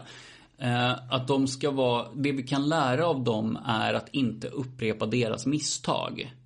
För att när vi börjar med musik eller konst eller film, så vill man liksom gärna göra en coming of age story där saker har gått snett. Det är ofta den första plattan. Det är ofta den första romanen. College Dropout. Vi ska lära oss att inte hoppa av skolan. Ja, just det. Det är första plattan. Jag vet inte vad Dylans första platta heter. Någon? Ja, den heter väl Bob Dylan. Jag byter inte namn. Alltså, någonting. Vi ska lära oss av misstaget som det skrivs som på i första konstverket, eller görs. Jag fattar inte vad du menar just nu. Ja, men tänk så här. Du ser en film eller lyssnar på en platta av en konstnär som gör sitt första verk. Det verket kommer på något sätt att berätta vad har jag gjort som är fel. För att ta mig vidare till något bättre. Det är liksom basic storytelling. Det som vi som lyssnar, eller vi tar en platta nu för att vi pratar om musik. Vad har den här personen gjort för fel? Vi som lyssnar ska inte göra de felen. Snarare, det som har hänt i samtiden är snarare att man lyssnar på det och tänker, han kunde göra de felen. Men har trots det lyckats bli uppburen. Just det. jag kan göra de felen. För då kommer man bli uppburen. Okay. Hänger ni med lite på vad jag menar? Jag känner inte till den här premissen, känner jag. Med att det första verket innehåller detta. Men jag hör vad du säger. Ja. Men jag tänker på, det finns en författare, nu har jag fan glömt hans namn. Kanske till och med glömt vad boken heter. Det spelar inte så stor roll. Alltså, det finns ganska många det finns så pass många exempel. Känner du igen dig i vad jag menar? Ja, jag förstår det. Jag skulle säga att det känns lite vanligare i litteratur och film än i musik. Men det förekommer. Jag vet. Det var därför jag fastnade lite på det, märkte jag med Kanye också. Men om man säger liksom... Ja, men en standard coming of age roman visst. är så här. Jag blev slagen som barn. Just det. Men jag är med. Jag är med. Och så gör man fel innan man gör rätt ungefär. Ja, och nu... Vi kanske tappade bort oss lite i vad vi pratade om. Ja, det var jag som drog in de här arabiska poeterna. men vi pratar ju om liksom konstnärens roll. Ja. Och jag tror att du är inne på något. Jag tror inte vi kom så mycket från ämnet, för att det är faktiskt så att konsten har i ganska många tider, eller liksom stor del av historien och väldigt många olika konstformer har haft funktionen av att vara på något sätt uppbyggelig. Antingen rakt uppbygglig som liksom religiös ikonkonst, eller för den delen, nu säger jag det igen, men arabisk prosa var alltid uppbygglig. Det heter adab, vilket också betyder uppförande. Och ursprungligen, om jag inte missminner mig, betyder middagsbjudning. Okay. Så all prosa-litteratur som fanns var instruktionsböcker till hur en ung man från medelklassen skulle föra sig i ett liksom bildat sammanhang. Roligt. Medan andra berättelser, kanske till exempel riddarsagan, kunde ha element som liksom olycklig kärlek, som också var sedlärande, att gör inte så här, bli inte som Romeo och Julia. Precis. För det var, jag skulle ha tagit det som exempel. Romeo och Julia. Det är det perfekta exempel på det jag försökte säga tidigare. Du tog random emo-band. Så jävla dumt. Alla de försöker bara skriva om Romeo och Julia. Vad dum är. Nej, men alltså, man har lärt sig att det är vackert hur Romeo och Julia dog. Det man ska lära sig är ju att om din familj har rätt. Lyssna på din jävla familj. För hon var 13 och han var 15 eller något sånt där. Alltså, bli inte kär och ta livet av dig. Det är det vi som läser det ska lära oss. Men det är ett tydligt skifte, tycker jag. Alltså från till modern tid. Att den typen av romantik och liksom totalt gå in i en känsla på det sättet och inte följa regler är någonting som upphöjs på ett sätt som det inte har gjort historiskt. Nej, men för det är bra att du tar uppbyggligheten som, alltså att uppbygglig konst har varit normen. Det har det ju varit i Sverige, i väst också. Fram till ganska långt in på 1800-talet. Jag skulle säga kanske vissa väldigt early adopters var liksom tidigt 1800-tal. Men slutet av 1800-talet, det är ju fan det sekler liksom. Då börjar det liksom Paris börjar växa, blomma. Belle Époque. Ja, precis. Ja, det är tidigt 1900-tal. Men vi har liksom, i och med kanske lite sekularisering. Jag menar, det är inte en slump att man liksom spelar, vilket band är det nu? Är det något så här Black Sabbath baklänges så hör man Satan. Jag tror att det är alla band. Jag tror att det är alla, lite alla band. 55 och 80. Ja, men Elvis får inte röra på höfterna och sådär. Alltså att man letar efter det, vad ska vi säga, djävulusiska. För att, alltså, jag har en teori om det här med metal. Nu blir det verkligen en tangent. Försök hänga med.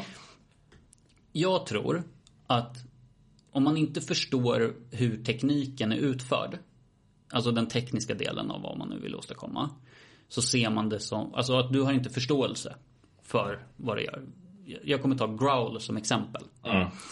Ni vet hur man growlar. Teoretiskt.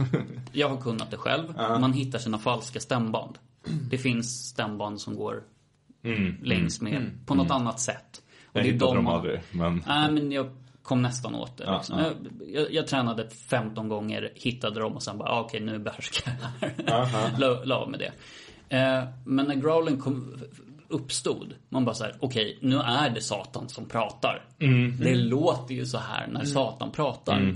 Men det är ju någonting mänskligt i det också, att vi har stämband som ligger dolda bredvid de som vi använder. Är det så här? Ja, det finns något som kallas för falska stämband. Som man då får träna för att hitta. Och ett sätt är att man gör något jävla ljud och så sätter man sig ner. Jag bodde tillsammans med en kille som kunde growla ett tag. I alla fall. Och jag tror att det är så här med ganska mycket konst, att om man inte vet hur...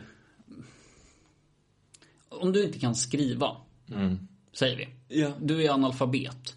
Då blir all litteratur djävulen. För du förstår inte tekniken bakom. Din aversion mot autotune. Måste det bli djävulen? Det kan ju bli Gud också. Jag kan inte bli Gud. Det är där jag menar att det inte är det.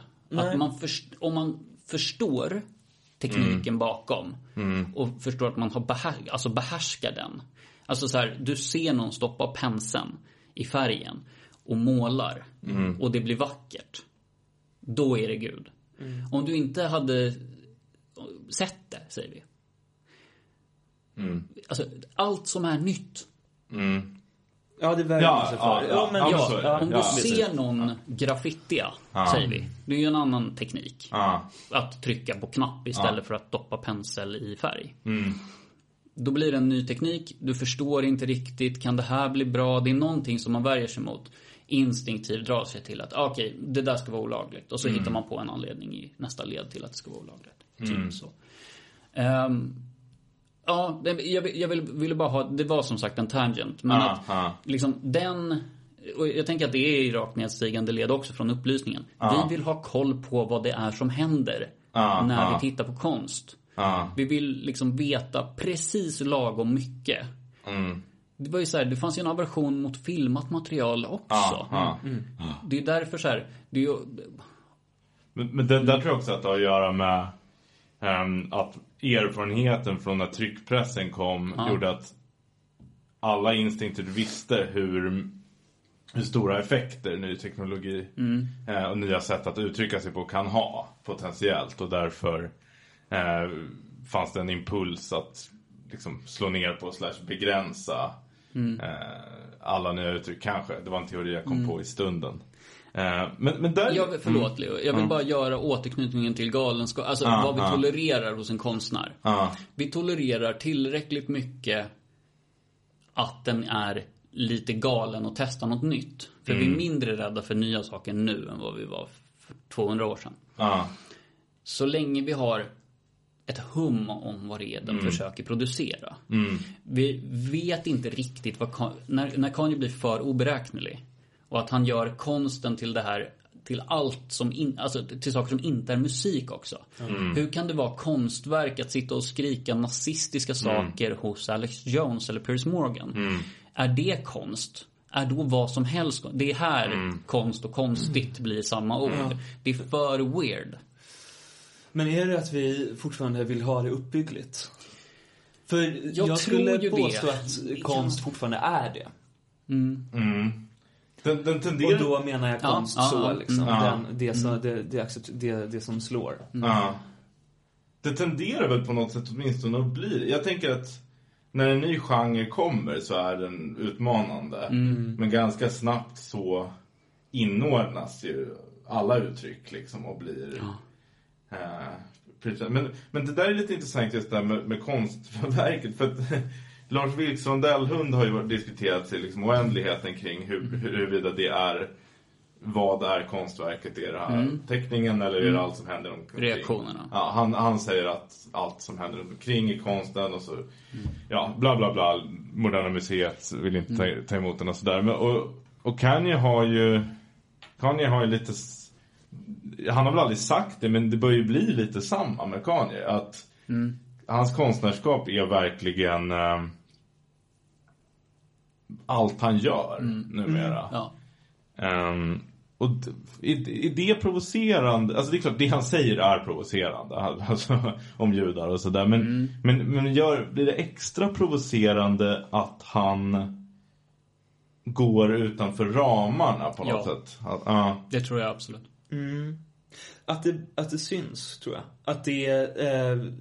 Att han har hittat kanaler där det faktiskt kan bli offentligt. Tror jag det är provocerande. För jag tror att det där alltid händer. Men om inte avsändare som någon form av producent vet vad som ska paketeras som själva konstverket. Allt annat är person eller är någonting som sker vid sidan av. Det där är ju självklart inte en sanning liksom. Jag tror alla som gör någon form av jag vet inte vad man ska kalla det, säg konst, slappt ord, men det är inte bara inom dukens ram. Nej, det metaforiskt det konsten sker liksom. Utan det sker runt om ramen också. Bara att någon i ledet vet vad som ska visas. Men det i fallet Kanye just nu så har han lyckats hitta kanaler för det som sker runt om musiken. Och jag tror det är provocerande. Men jag tror inte att det är en ovanlighet. Nej, det men jag tänker bara för att spinna vidare. Han har ju liksom en möjlighet som då kanske till exempel inte Dylan hade. Att visa allt. Men det är det du menar. Att liksom teknologin kanske då finns för att vi ska veta att han stalkar Kim Kardashian. Det fanns inte teknologi för att veta huruvida Dylan stalkade John Baez. Men det kan ha hänt. Vi vet inte. Men det är där, jag tror att en del av provokationen ligger i att vi vill att konst ska visa något och dölja något annat. Det är en del av min konstsyn, så skulle jag säga. Genom att visa någonting, genom att publicera någonting, så döljer du något annat. Låt det bli att publicera något annat. Lite för att vara inne på det här med uppbygglighet eller Gud och djävulen. Att man genom att visa Gud så dolde man djävulen, eller vice versa. Istället för att, det är en väldigt liksom dualistisk konst. Men man kan göra både och. Man kan göra både och. Jag säger inget annat, men det är ett väldigt enkelt sätt att se på det. Jag tror att många ser på konst väldigt enkelt. Jag skulle säga att man visar vad ramen är. Att det alltid finns en ram. Jo, men precis. Och det är lite det här med att var tar konsten slut och var liksom, är det något annat som påbörjas? Men för att återkoppla till vad vi tolererar hos konstnären. Vi vill att Kanye ska sätta sin ram. Var börjar och slutar konstverket? Är den på Spotify? Är den på Instagram? Är den hos Alex Jones? För just nu så är det för många ramar samtidigt. Vi kan inte lokalisera och vi har inget förtroende för att han har koll över sina ramar. En sägning som alltid kommer upp i alla såna här diskussioner, gangsterrap eller black metal eller vad det är ju det här, man måste kunna skilja på verk och person. Och då menar man ju på något sätt krasst att det man egentligen menar med det är ju att konst kan vara bra även om den som har gjort det är en skitstövel. Men det folk också tänker då är väl att man vill, det blir ju alltid problem när verket och personen flyter ihop. Visst. Man kan säga till exempel att med Pluton Svea kan man inte riktigt skilja på verk och person för att de är aktiva nazister eller vad musiken är aktiv nazistpropaganda för verklig nazism som händer i verkligheten. Och med Kanye är det ju samma sak. Kristna Dylan också samma sak. Han står och skriker mellan låtarna liksom om sin övertygelse. Och då blir det så här, alltså jag menar, det är klart man kan ju fortfarande erkänna att konsten är bra, men det blir provocerande, det blir en syntax error för folk. Jag tror att det blir mycket, mycket svårare för folk att hålla fast vid den principen när antingen då när konsten när verk och person flyter ihop. Men det som är med Kanye är kanske att på något sätt har gått lite på andra ledden. För annars är det väl att problemet börjar uppstå när det kom någonting konstigt när en börjar spilla över in i konsten. Att det är liksom okej, men jag begår brott. Jag rappar om brotten jag begår. Det blir en moralpanik över det. Men i Kanyes fall så är det som att den liksom, det är provokation och tänjande av gränser som han alltid har gjort inom sin musik. Börjar nu liksom ske utanför. Och där spelar det roll för det du sa, Olof, att oavsett hur stor Dylan var på liksom 70-80-talet så hade han inte oändlig tillgång till kommunikationsmedia på det sättet som Kanye har. Kanye kan alltid sätta sig i någon konstig podd eller YouTube-kanal och bara prata liksom. Det kommer alltid vara någon som är villig på liksom en sekund ta in honom, slå på en kamera. Och på vägen dit så kan han köra Instagram live. Alltså, det är lite det jag fiskar efter. Att den här möjligheten att vara konstnär på det sättet som Kanye är det har aldrig funnits för. Nej, det är det som gör att vi liksom vill prata. Men det är spännande, för det försöker ju säga Twitter och jag tror Instagram också. De försöker ju sätta hans ramar genom att bannlysa honom från plattformar. Det är ju ett försök att få återställa ordningen, skapa den här konst och vad heter det? Det andra, person. Att existera. Men det är ju också en liksom idiotisk premiss. Idén med att skilja på verk och person. Ja, för det sätter ju konsten i någonting som inte ska vara verkligheten. Och det är det var fruktansvärt snurrigt och påstå att en sån plats finns. Nej, det är därför jag tror att fortsätt. Ja, men även om musik har handlat om saker som den som skrivit musiken inte gör, bokstavligt talat. Nej, jag vet inte. Ja, men för vi vill ju att så är det ju sant ändå. Liksom, det är märkligt att sätta den gränsen, tycker jag. Vi vill ju att konsten ska anspela på verkligheten, annars är det inget bra. Men det gör den. Det gör den. Det kan handla om bara rymden. Nej, men alltså, ingen skulle läsa någonting som inte handlade om någonting. Läsa eller konsumera ett konstverk som inte är relaterade på ett eller annat sätt. Det finns inga konstverk som inte gör det. Det är liksom omöjligt. Totalt omöjligt, tror jag. Eller tror jag. Eller så här, det är den här Jordan Peterson-diskussionen om the concept of reality. Du måste nästan ha sett det här. Alltså, vad är verkligheten då? Det blir nästa diskussion. Den ska vi inte ta nu. Jag har inte sett det här. Men jag håller med. Men det är en sån diskussion som liksom vem som helst egentligen kan ha. Jordan Peterson gör det roligt och gråter under tiden. Han säger, för att kunna svara på frågan som du ställer så måste vi beakta frågan i den verklighet som den konceptualiseras. Det är alltid hans svar när han inte vet hur han ska svara på en fråga. När han måste tänka lite under tiden. Då sticker han sönder. Nej, men jättespännande det här med att Twitter eller Instagram, kanske Facebook, försöker sätta ramarna för Kanye just nu. Att ramarna har ju varit upp. Det har ju varit upp till... Har ni sett Art Life med David Lynch? Det finns en scen, den är ganska fin. Den är inte så bra, men den är fin att titta på. Om honom. Om honom. Ja, just det. Inte av, eller den kanske av honom också. Jag tror att typ är både den handlar om honom i alla fall. Men det börjar ganska fint med att han sitter och målar så här. Och så berättar han bara en historia om att hans mamma inte gav honom några ramar för hur han skulle göra sin konst, eller hur han skulle måla. Alltså så här, hon gav honom typ ett papper, men sen så ritade han på bordet och hon hindrade honom inte. Det var inte så att konstverket börjar och slutar här, utan du sätter ramarna för. Och då, men han inser ju då också att vid något tillfälle så finns det en ram för mig. Ja. Att så här, ja men han bygger ett hus och det är halvklart, men det finns ändå en stomme och det finns de här tekniska kunskapen för typ att rita sitt eget hus, eller ateljé kanske det kanske inte är ett helt hus. Alltså, jag menar bara att ramarna skulle ju tidigare i alla fall komma från konstnären själv. Men det som händer med Kanye West då, det är att han har ju tappat kontrollen. Det får vi nog ändå vara överens om, eller? Ja. Men han kanske tidigare har sagt att ja men här, min ram är musik. Och sen så går han vidare till att ja men jag kan ju börja hålla på med konst på Instagram.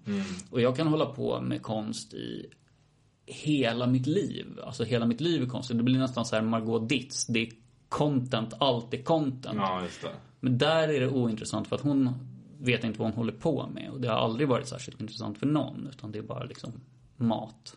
Eller så här luft. Jag känner inte till det här, men nej, okej, skitsamma. Känd svensk influencer. Ja. Jag ville bara ge exempel på någon som content är alltså content is content. Just det. Men när då företagen, eller vad man ska säga, de här sociala medieföretagen är de som får lov att sätta ramarna. Eller liksom åtminstone försöker. Då är det ju någon som har tagit platsen från staten eller från kyrkan. För det var väl de som skulle sätta lagen. Hade ju varit ett rimligt en rimlig ramsättare. Påven kanske hade varit en rimlig en gång i tiden. Eller det fanns någon, om vi tittar på araberna, så det var väl någon religiös intelligens. Ja, när någon tappade kontrollen, vem är det då som sätter ramarna? Och nu är det ju liksom, eller Elon Musk försöker eller misslyckas lite. Han har väl också tappat kontrollen. Jag menar bara, jag har inget svar på frågan, men det är ju intressant i alla fall att det är en ny aktör som går in och sätter ramarna för var konstverket ska börja och sluta. Och precis som alla tidigare aktörer misslyckas halvt med det för att det går inte riktigt att begränsa. Men jag tänker där, om vi går tillbaka till det här med verk och person, så är det som jag ser det är ju en moralisk uppdelning. Det är ju inte en deskriptiv. Alltså det är ju att man moraliskt vill säga, jag ska kunna lyssna på Kanye Wests musik utan att det ska ses som ett den är inte fenomenologisk. Det är liksom inte ett endorsement av hans åsikter att jag lyssnar på hans musik. Men självklart är det inte det. Nej, exakt. Det är ju det som gör den där diskussionen fånig. För det borde vara en självklarhet. Men vissa tror jag vill att det ska vara en deskriptiv uppdelning. Men bottnar inte i, eller har inte tänkt igenom vad det innebär. För det som du säger, Karin, det går inte. Vi kan inte skilja konstnären från konstverket. Och vi kan inte skilja konstverket från verkligheten. Men det är roligt att du tog upp David Lynch, för jag tänkte på det där när du började prata, Karin, om att konstnären börjar liksom drunkna i sin egen teoribygge. Så David Lynch är en person som jag tycker lite tenderar att drunkna i sin egen konst. Men som på något sätt har lyckats väldigt bra med att hålla kaoset utanför den egna personen och liksom offentligheten. Alltså verkligen inom... Förstår ni vad jag menar? Hans konst är hans filmer har blivit mer och mer skruvade liksom, och mer avancerade. Liksom alltså det greppet har liksom ökat i densitet liksom, att men han är inte liksom så, han är ju så här en excentrisk figur liksom, men han är ju inte kontroversiell. Han har inte gjort helt bananas grejer liksom väl i offentlighet, vad jag vet. Inte offentligt i alla fall. Inte övrigt heller. Nej. Man vet inte så. Jag vet inte vilket kanske gör att det stämmer. Det vill säga, hade han gjort det i offentligheten så hade jag vetat om det. Ja. Han har knasiga frisyrer. Han pratar lite kul. Liksom. Jag rör sig lite skojigt. Och han är lite loofy liksom. Men han är inte... Det är långt ifrån. Jag vill gå vidare med antisemitismen och se om det är någonting zeitgeist i det. Okej. Nej men... För nu är det liksom dags. Och som jag nämnde här innan till er, jag pratade med en kollega som kommer från USA, själv svart. Uppvisar väl vissa antisemitiska tendenser. Men vi var överens om att Kanye West har ju tappat sen långt tillbaka. Vi var inne på det här med att hans mamma dog. Och att det är 15 år sedan. Tror jag. 15-16 år sedan. Och han har successivt liksom gått ut för. Så kan vi väl liksom formulera det. Men det är nu som världen liksom verkligen går emot honom. Är det någonting med att det just är antisemitism som han utstrålar som eller uttalar, så ska jag säga utstrålar, men som man uttalar att det är det som gör, nu fan räcker det. Är det som är företagens, kyrkans, statens gräns jämt? När vi kommer till att folk håller på med antisemitism, oavsett om det är tidigt i en karriär eller senare i en karriär, är det då det tar stopp? Har vi några exempel? Nej, men för jag tänker, du var inne på Peloton Svea tidigare. Ja. Vi drog den gränsen ganska snabbt där. Nazism, liksom. Fel. Det måste ju finnas hur mycket antisemitisk konst som helst. Ja, precis.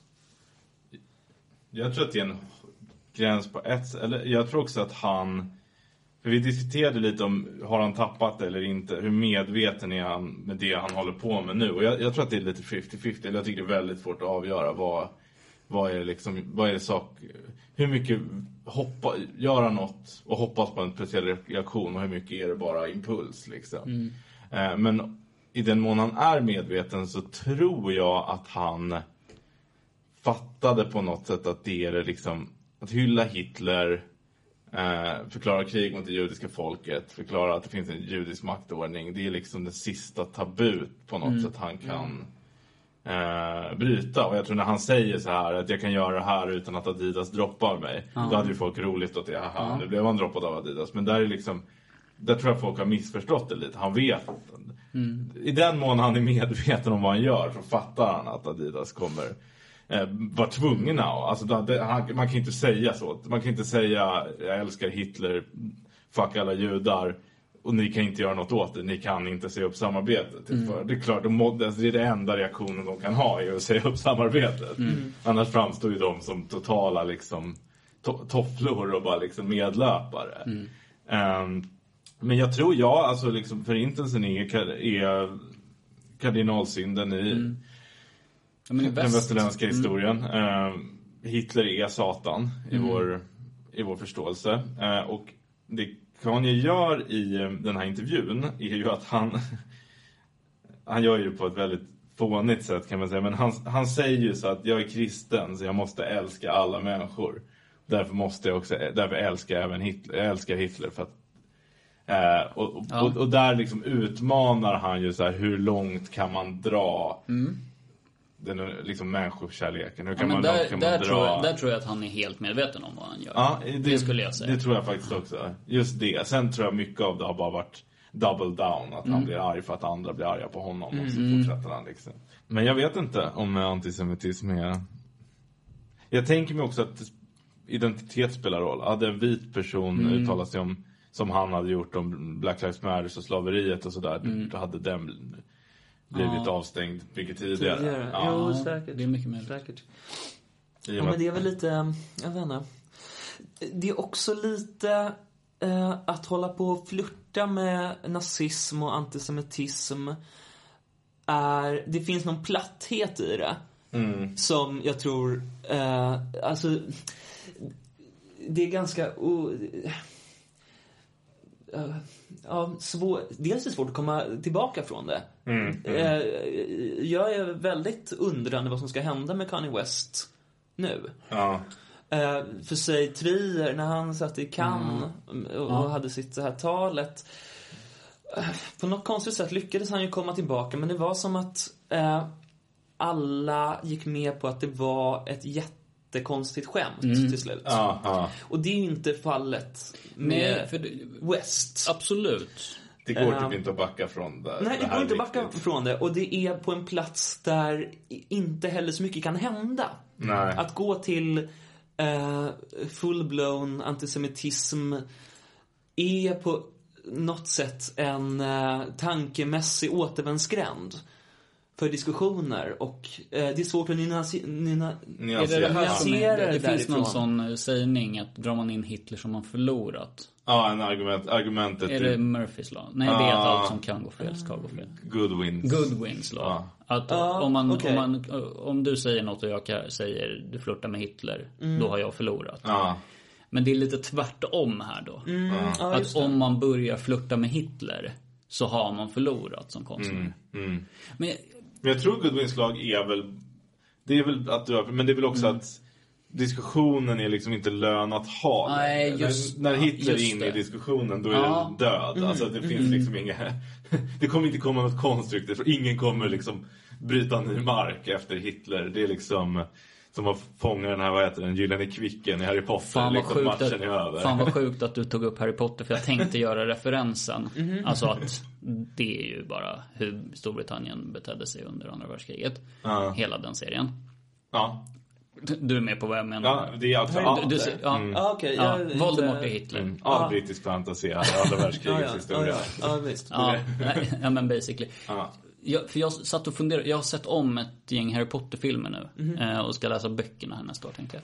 Att det finns hade funnits något otrolig liksom spetsighet i om Kanye eller någon annan hade gått ut och hyllat Voldemort. Förstår ni vad jag menar? Att så här, han ska då vara ondskan själv. Men att han hyllar en relativt nyskriven bok som refererar till hur Storbritannien var under andra världskriget och tar liksom den onda sidan. Att han säger samma sak, att han så här, vilka det nu är, de som jobbar på Gringotts-banken. Att det är de han vänder sig mot. Att de är judarna. Att de är judarna, det får man nog ändå säga i den där 7 serieboken. Ja. Men nu tycker jag, nu ska jag göra en segway här. Jag förvarnar om den här segwayen så att ni förstår att det är en segway. Jag vet inte vad det betyder. Det är att man går över från ett annat till ett annat på ett planerat sätt som ska låta spontant. Gör det. Och det är att nu är det dags att prata om det religiösa, tycker jag. Och vi har pratat lite om vilka de är i samtidshistorien. Och ett så här... Om man kollar på Dylans tematik i hur hans texter är skrivna, så är, förutom då kärlek som är vanligt förekommande, så är det liksom att han bygger upp en slags lite så anakronistisk värld som utspelar sig i någon form av amerikansk / ibland kanske europeisk historia och en biblisk. Det förekommer, liksom T.S. Eliot kan gå in i rummet. Liksom Sankt Augustinus kan förekomma som person liksom. Och ofta såna här som i Senior, Can you tell me where we're heading, Lincoln Country Road or Armageddon, liksom all the way from New Orleans to Jerusalem. Det är ofta den här att man ställer en liksom så att säga en arketyp amerikansk plats mot en biblisk. Och det där liksom, det där återkommer. Och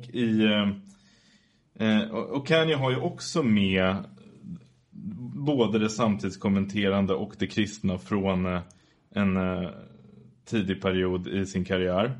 Och det är ju liksom, ja men som vi sa på College Dropout, det finns ett samhällskommenterande i den skivan, men det finns också det kristna.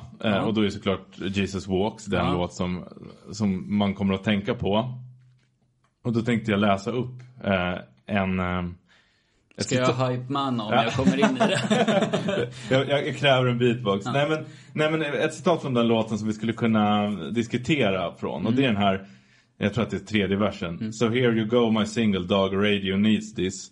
They say you can rap about anything except for Jesus. That means guns, sex, lies, videotapes. But if you talk about God, my records won't get played. Well, if this takes away from my spins, which will probably take away from my ends, then I hope this takes away from my sins. And bring the day that I'm dreaming about. Next time I'm in the club, everybody screaming out. Och sen Jesus walks. Och jag tycker att den här... jag lyssnade om på den här låten ganska många gånger inför det här avsnittet. Och det slog mig att när den här kommer 2004, hur otroligt töntigt det var med kristendom då väl.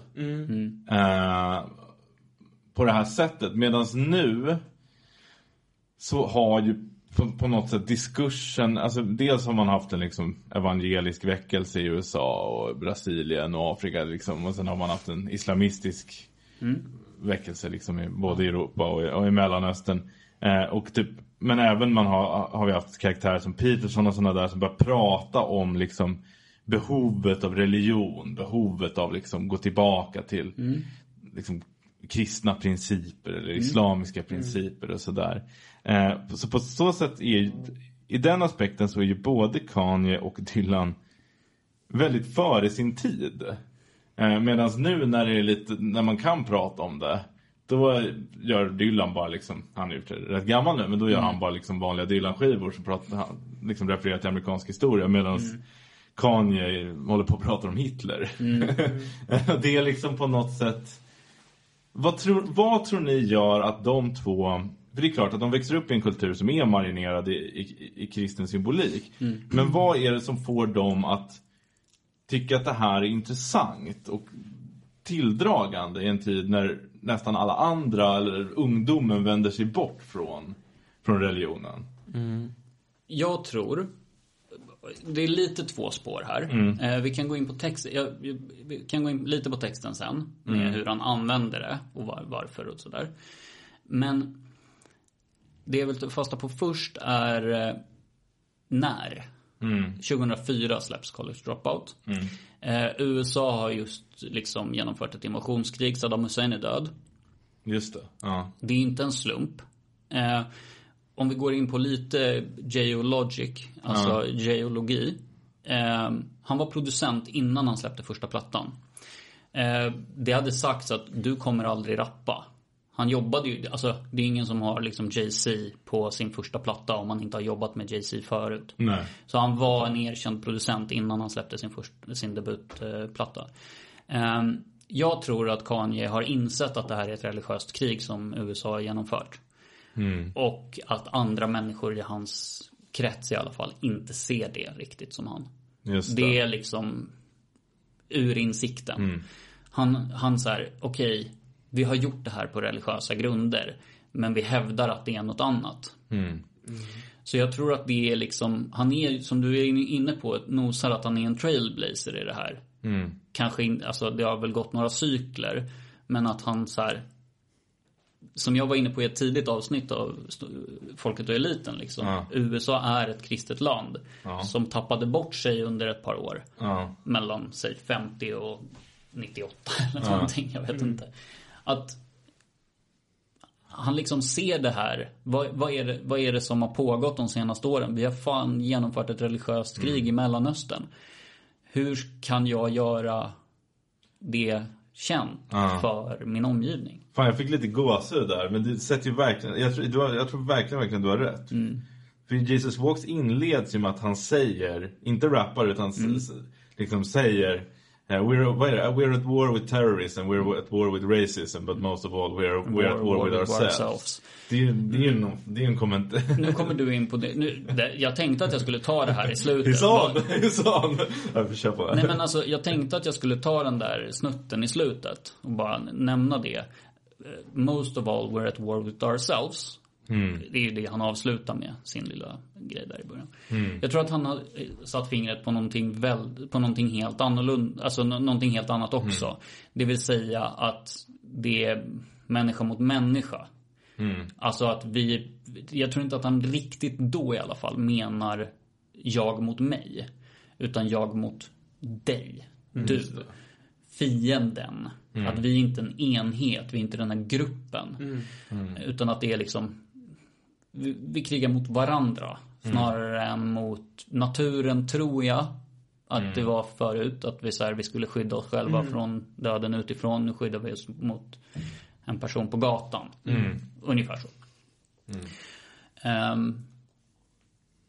Det är ju på ett sätt en dubbelmening. Det är både den inre kampen med en själv, och det är också kampen med din broder. Liksom. Jo, men den inre kampen med sig själv, den tror jag att han har nog den med i leken. Men jag tror, den är nog lite närvarande på första plattan, men den kommer nog mer senare. Att han så här gör upp väldigt mycket mer med sin tradition. Och jag kommer att fortsätta hävda att det är väldigt mycket utbildningstraditionen i familjen och sådär. Och sen, jag menar, han följer en ganska trevlig liksom freudiansk utvecklingskurva i att så här, efter att mamman dör söka upp pappan och liksom bli gud själva. Så han har ju samma utveckling som Andrew Tate, för i helvete. Det är jättelöjligt. Fast tvärtom, det var den andra föräldern som dog där. Nej, men jag menar bara, det jag menar är bara att den där lilla inledningsfrasen på 3 meningar, han är redan då för 20 år sedan eller 18 år sedan så är han ju zeitgeist. Att det är jävligt otrendigt, men att vara trailblazer är jävligt otrendigt. För att det är per definition ett trendbrott. Men vad, för att Dylans, som du Karin beskrev, drabbande väckelse sker ju på ett sätt också i samband med, i relation till krig i Mellanöstern. Fast det sker lite innan. Och det är ju att den stora skiftet i Mellanösterns politik sker ju 79. Man brukar säga 79 som en väldigt viktig tidpunkt. Och det är då mullorna tar över Iran. Det är då ett gäng extremister ockuperar moskén i Mekka. Vilket får Saudiarabien att gå från att hålla på och moderniseras eller sekulariseras till att bli vända tillbaka, eller vad man ska säga. Och sen är det Sovjetunionens invasion av Afghanistan. Och de här 3 sakerna är ju liksom början på slutet på kalla kriget. Och kommunismen som idé. Liksom som den stora anti-väst-ideologin. Och början på islamismen. Och på ett sätt i den här i Slow Train Coming så kommenterar ju Dylan det. Men det är ju också så här, det är otroligt på något sätt otidsenligt att se det. Det är ingen annan som liksom tänker i de banorna då. Alla andra är fast i kalla kriget. Man är socialist eller så är man frihetligt liberal liksom. När USA börjar sponsra såna mujahedin-arméer, då ser man det som att, tror jag, som att de är förpantade för att kunna vara ett problem för oss. Och vi kan stötta dem. Det är Sovjet vi ska vara rädda för. Men och det där blir också intressant så här, med medveten och omedveten. Vad är det som drabbar Dylan där under den kristna perioden? Och hur medveten är om vad han säger och gör? Ja, det är väl... I don't know. Det är väl helt omöjligt att säga. Säkert för honom också. Kan jag tänka mig. Men båda de här som vi pratar om är ju ganska smarta personer. Det måste vi vara överens om. Absolut.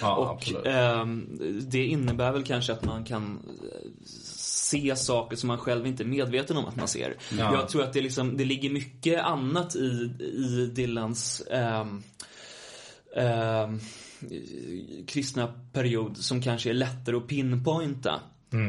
Typ brottet med Sarah just innan, alltså någon sån personlig underläge eller liksom dåligt mående liksom för en längre tid. Vilket de båda delar också, kan vi ju säga. Ja, precis. Så är det ju liksom. Och att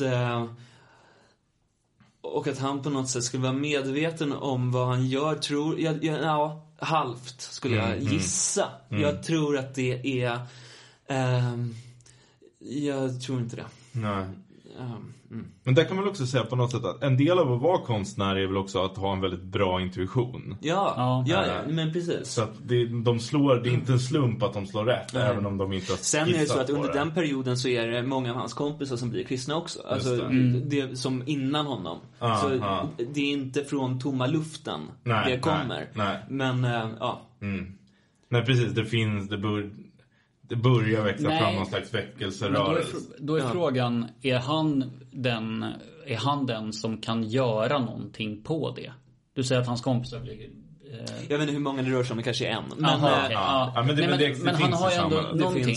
Han ser någonting kombinerat med att han har förmågan att få ut det. Alltså i sina plattor eller i sin musik. Jag tänker att det är den liksom urinsikten, vad den nu må vara. Lite att man har tränat och sånt där också. Men också, och nu får alla tjejer slå mig, men hard times make hard men, eller vad fan det är de säger. Ja, just det. Alltså att det är ur de här jävla krigen och insikten om att religion existerar överhuvudtaget som skapar fantastisk konst. Kan det vara så? Alltså till viss del så det är klart att bra konst ofta kommer ur lidande. Man skulle säga det att bra konst är väl lite, det kan man väl diskutera med de här 3 plattorna från Dylan. Hur det bra kan man. det är liksom. Okej. Ja. Det. Men ja. Det roliga där tycker jag med Dylan är att det nästan är de plattorna innan och efter som är bäst. Ja. I alla fall liksom, inramningen av den kristna perioden är toppen. Jo, det är sant. Men sen tänkte jag med det här också att en del av att det här är nu en liknelse som jag aldrig har tänkt på förut, men efter den kristna perioden, som jag har förstått det, så får Dylan någon form av Israelvurm. Han har det förmodligen under den också, för att i evangelikalsk teologi så är det väldigt centralt att Jesus ska komma tillbaka när templet är återuppbyggt i Jerusalem och sådär. Så därför är man Israelvänner av den skälen. Men han var ju även i Israel vid något tillfälle, och det verkar ha gjort ett ganska starkt intryck på honom. Ordet Israel betyder ju han som brottas med Gud. Och det kommer ju från att Jakob brottas med någon av ärkeänglarna en hel natt. Och sen får han det namnet av Gud för att han är det, och det blir det också liksom grundande till det utvalda folket, Israels folk så att säga. Och Dylan börjar, skulle jag säga, brottas mer med Gud efter sin kristna period. Vi kan börja där. Så kommer in på Kanye sen. Och då, jag tänker framförallt på Blind Willie McTell. Det finns annan musik också. Men den låten är som någon slags... Jag skulle säga att den handlar om... Den går att tolka på 1000 sätt säkert. Men jag skulle säga att den handlar om teodicéproblemet. More or less. Varför finns lidande om... Where God is in his heaven, and we are what's his. But power and greed and corruptible seed seem to be all that there is. Jag skulle säga att det börjar tidigare. Att det börjar under...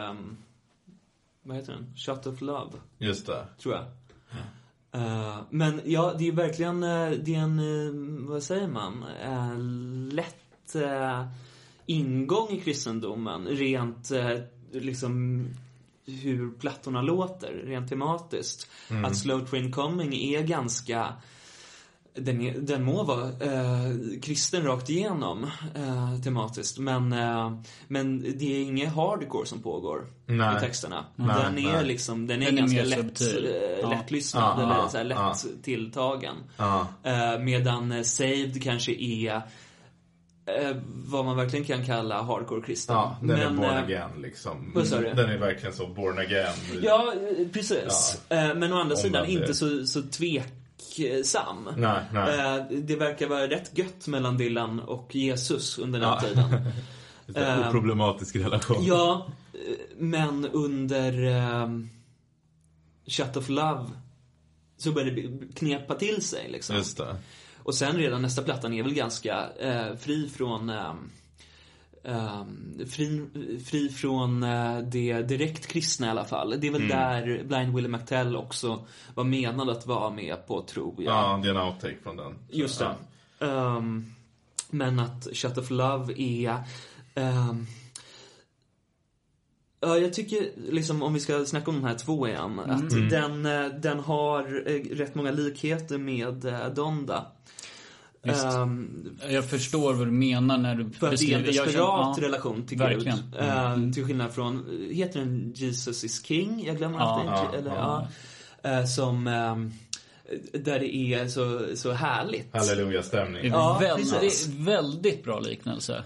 För den är ganska bra, Jesus is King. Eller den har verkligen såna stunder, så ska jag säga. Men det är ju någonting... Men det finns en annan friktion på Donda. Precis. Att det, och det gör det på Shot of Love också. Det är en ilska som plötsligt kanske kommer av tvek eller av att blivit refuserad. Jag vet inte. Ja, just det. Ja. Men det är en mer ilsken ton till fansen eller till de som lyssnar. Men en sak som vi har pratat mycket om de tidiga Kanye, men de lite nyare, det finns ju en ganska stor skillnad på Jesus King och den som kom precis innan eller precis efter. Jag minns inte vad den heter just nu. Är det en Jay som bara heter Jay? Nej. Skitsamma. Det spelar inte, det är inte det som är poängen, utan det kom 2 plattor som typ är EPs. De är jättekorta. Och båda de är ganska friktionslösa. Att det är det här lite halleluja. Alltså framförallt Jesus is King. Donda är, alltså långa versionen är 2,5 timmar. Den börjar med den här Donda Chant som är, jag tyckte jättebra om den första gången. Och men det är väldigt mycket mer så här, han är argare, han är mer genomtänkt skulle jag säga, vilket gör det väldigt intressant. Nu är vi verkligen på hur är det han uttrycker där, but most of all we're at war with ourselves. Här är han i war with himself. Ja visst. Och vid Gud. Med Gud skulle jag säga. Men han tror ju att han säger ju det uttryckligen. I told you who the fuck I think I am. I'm God. Alltså nu är han i den maniska fasen. Samtidigt som han brottas med att han är Gud. Just det. Alltså den mentala kriget som pågår, jag har inte sett det i konst tidigare. Nej. Det där är ju en skillnad på något sätt. För Dylan tror ju aldrig riktigt att han är Gud, väl? Inte under den perioden. Eller? Nej, det tror jag inte. Han ser väl heller... Nej. Han ser väl heller inte som det egentligen profetisk. Utan det är mer bara att han har gått i bibelskola. Han har fattat... Han har sett tecknen liksom. Och undergången är nära. Och nu är det dags att omvända sig. Men det är ju inte så att han... väl personligen tycker att han är liksom... kung David eller ska leda folket som... Han är ju ingen sektledare riktigt så på det sättet. Och det är väl också en skillnad på vilka de var, för att Dylan innan den kristna perioden är ju liksom rock-Dylan och sen lite ledsna street legal Dylan där det finns ganska mycket som är ju toppenplatta men som har liksom ganska egentligen spridda teman. Den är inte så liksom pang på i åt något håll liksom, när det gäller liksom budskap och sådär. Medan det Kanye gör innan han hamnar i innan han blir uttalad kristen. Jag läste lite intervjuer och så här, innan så säger han ju hela tiden att jag är kristen men jag är inte Guds bästa barn. Och jag liksom, det är mycket det här, han brottas ju med Gud på det sättet som är att han är i den tidiga perioden är en syndare som hela tiden faller tillbaka i synd men ändå som förstår att Jesus finns och sådär. Medan sen så blir han ju då liksom verkligen tar emot väckelsen och omvänder sig och så vidare. Men innan det så blir han ju Gud. Då är det ju Jesus-plattan som inte ens har nämnt. Nej. Som ju bara är liksom... Där är det hybris. I am a god. Hurry up with my damn massage. Hurry up with my damn menage. Get the Porsche out the damn garage.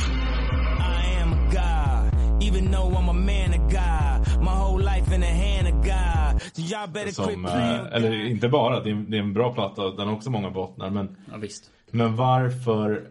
Det är som att Kanyes väg... Det är som att han går från att vara en syndig person som vet att han borde omvända sig.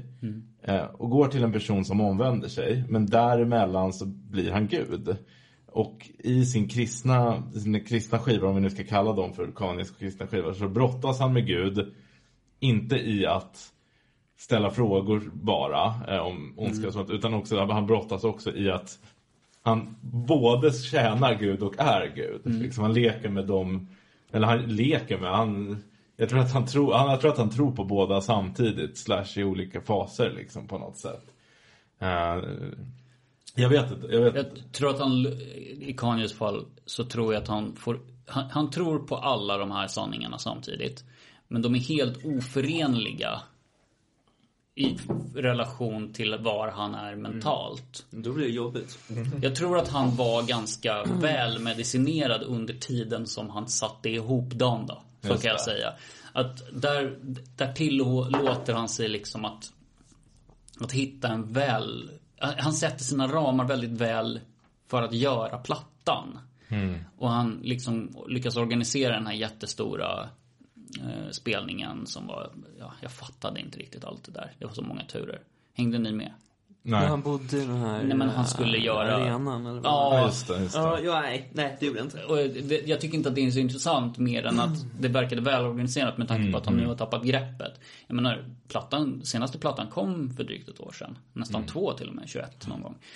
Jag menar bara att när den sätts ihop så tror jag att han har väl slutat liksom förfölja Pete Davidson och Kim Kardashian eller hur det var med det där. Liksom han bara, nu måste jag göra en platta för det blev för mycket. Och liksom lyckas göra det på ett snyggt sätt. Och sen bara, jaha, nu ska vi ut i vildmarken igen och hylla Hitler och allt vad fan det är. Just det. Men under den perioden att han lyckas liksom. Men är det också på ett sätt att han brottas med en ganska liksom central motsägelse inom kristendomen, vilket ju är att Jesus både är herre och offer. Ja. Eller herre och tjänare. Fader, eller han är sonen, men han är också Gud. Han är också ett med. Och det där är ju liksom ett... Men han måste ju vara treenigheten. Alltså fadern, sonen och den heliga anden. Det tänkte jag också komma till. Är det en slump att båda har 3 plattor som är ganska tydliga? Men Dylan är ju mycket tydligare. Det är de 3 kristna plattorna. Men Kanye är det väl... Ja, du rabblade upp. Det är... Man skulle kunna säga Life of Pablo, Jesus is King och Donda 1 som... Det kanske inte riktigt... Jag skulle inte säga att Donda 1 är en kristen platta på det sättet. Sen är frågan, kom Jesus inte efter Life of Pablo? Den kom innan. Okej. Ja, det är inte lika klockrent. Det är inte lika klockrent. Nu letar vi tecken. Ja, precis.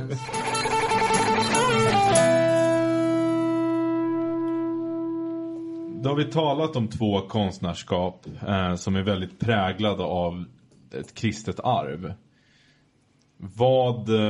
Vad kommer det ifrån egentligen? Och vad kan liksom kristendom och kristen konst, om vi nu ska kalla det för det, spela för roll i vår tid? Varför är Jesus fortfarande relevant för Bob Dylan, Kanye West och massa andra människor?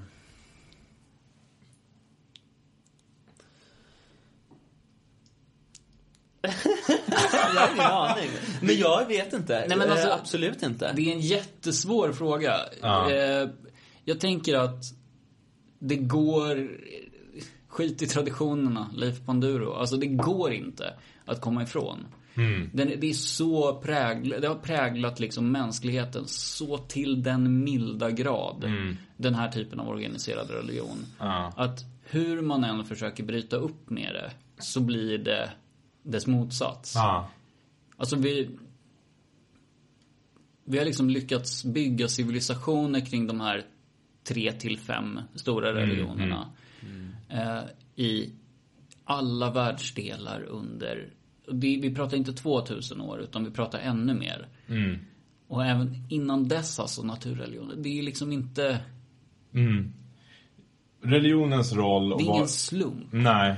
Religionens roll och vad det är kan vi kanske lämna lite därhän, för att det är en så enormt stor fråga. Men jag har en teori om varför de leker med den bibliska tematiken och gör det så effektivt som de gör. Och det är att det första, kristendomen är en enormt stark berättelse. Dels för att den är bred. Den innehåller både lag och ordning och revolution och kamp mot förtryck. Vilket gör att oavsett vem du än är och vad ditt politiska eller liksom andliga eller personliga projekt är, så kan du på något sätt använda dig av kristendomen. Och som du säger, Olof, även om man försöker komma ifrån den så lyckas man inte med det. Och det jag tror, det som sker på liksom 1800- och 1900-talet, det är ju det man brukar kalla för religionernas död. Det vill säga att man vänder religionerna ryggen, kyrkorna tappar medlemmar, och istället får vi modernistiska ideologier. Där de 2 mest potenta och även mest destruktiva i det tidiga skedet av 1900-talet är kommunism och fascism. Ingen av de ideologierna lever idag. Det finns fascister och kommunister fortfarande, men de har, alltså deras liksom verkliga storhetstid. Herraväldet är över. Ja, herraväldet är över. Även om man kan ha en diskussion om högerpopulism och sådär, såklart. Och Joel Halldorf, den svenska teologen, har ju pratat om att det vi nu lever i är ideologiernas död och religionernas återkomst. Vilket alltså är att de här ideologierna, det här säger inte Halldorf utan det säger jag, men ideologierna byggde väldigt mycket. De positionerade sig i förhållande till den kristna traditionen. Kommunismen approprierade den. Man tog uppenbarelsebokens liksom, profetia och bytte ut Kristus och de rättrogna mot arbetarklassen, Babylon mot bourgeoisien och paradis, eller liksom tusenårsriket mot kommunismen. Nazismen hade en mer liksom ambivalent inställning. Man positionerade sig ganska mycket emot den, framförallt dess universalism, och ville gå tillbaka till någon slags hedendom som skulle ha existerat innan. Och det här har liksom misslyckats, och då är det liksom naturligt att folk börjar falla tillbaka på det som funkade innan. Och jag tror att Dylan på något sätt intuitivt förstår det tidigt, även innan sin kristna väckelse, att de här berättelserna, de här bildspråken, de här frågorna är starka. Och Kanye gör det också. Varför de gör det vet jag inte, men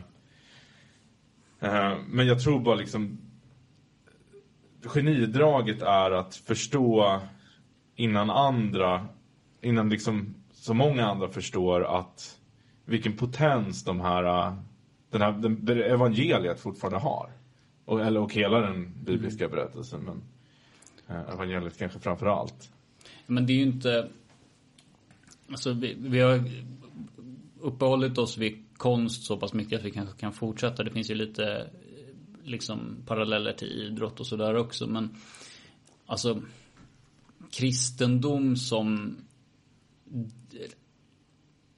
religiös uppenbarelse som drivkraft inom konstskapande, det är ju inte bara Kanye och Dylan som hållit på med sånt. Nej. Alltså Bergman är väl kanske ett av de absolut bästa exemplen under 1900-talet.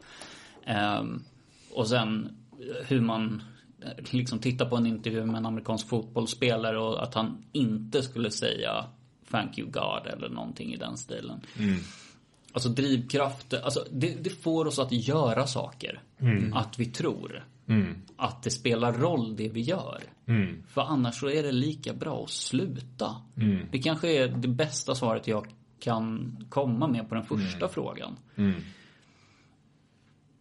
Jag tror att också att det finns något i det här att de sekulära ideologierna kan aldrig svara riktigt på frågan varför. De har också uppsättningar av värderingar. Men när du ska gå till botten med var värderingarna kommer ifrån, så landar du ju bara men för att det är rätt. Eller du förstår väl alla att jämställdhet är bra. Det förstår väl alla. Och en del människor nöjer sig med det, och vissa nöjer sig inte med det. Jag tror att Dylan och Kanye är personer som inte har kunnat riktigt nöja sig med det. Och därav tror jag brottandet kommer ifrån. Men det är också väldigt, eftersom de båda är personer som nog har mått ganska dåligt i perioder och de har liksom komplexa, röriga hjärnor, så blir det också väldigt jobbigt att religionen ska vara någonting som man brottas med. Och därav kommer de här impulserna av liksom väckelse och liksom, för det är ganska skönt, tror jag. Extremism är ju skönt på det sättet att du får en väldigt enkel förklaring på saker och ting. För jag menar, kristendomen som religion förklarar vad rätt och fel kommer ifrån. Det kommer från Gud. Men en icke-extrem, icke-radikal tolkning så erkänner du ju att okej, men vad är då Guds mening? Det kan vi inte riktigt veta, utan det är någonting som behöver brottas med. Vi behöver brottas med texten, med skriften, vi måste brottas med traditionen, vi måste brottas med verkligheten runt omkring. Och ett skönt sätt att slippa det där när det blir för mycket är ju att underkasta sig en liksom radikal tolkning, så att säga. Vilket både Kanye och Dylan har tenderat att göra. Dylan under en väldigt specifik period, Kanye lite då och då, skulle man väl säga. Han slår ju fram och tillbaka. Ja. Jag tror det är lite så här att säg både Kanye och Dylan har kritiserat samhället från början. Och det här i att behöva mening tror jag är viktigt för alla. Och det kan man hitta i jävligt mycket. Vare sig det är att ha familj eller att ha arbete eller att tjäna pengar eller att söka sig till en religion. Mening tror jag de flesta behöver. Någonstans, vare sig det är en mening eller en antimening. Och jag tror att för de flesta som sysslar med någon form av utövande så är det meningsskapande. Alltså det, jag vill inte säga att det går att likställa med att ha en religion, eller det är så pass, finns många anledningar till att skriva poesi eller skapa någon form av konst. Så det är svårt att säga. Men det finns ett meningsskapande i det. Och både West och Dylan, alltså de går till religionen på någon form av topp. Man kan säga att det kanske inte Dylan gör, för han är inte på en topp när han karriärsmässigt menar jag då, när han blir kristen. Men han har absolut haft en topp. Och det där tror jag är någonting som är väldigt svårt som, alltså till skillnad från en troende person där du aldrig faktiskt kan uppnå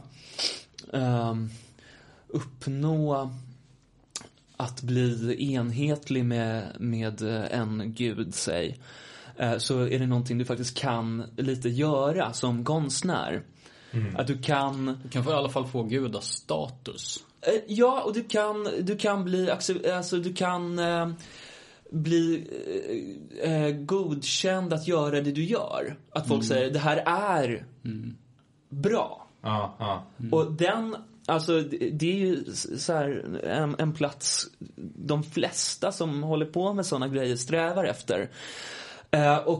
Men jag tror att det är en jävligt jobbig grej att komma dit. För man är samma person även där. Och man har sina liksom problem ändå. Och att därifrån gå till religion tycker jag inte är en så konstig grej att göra. Nej. Det är en väldigt bra poäng.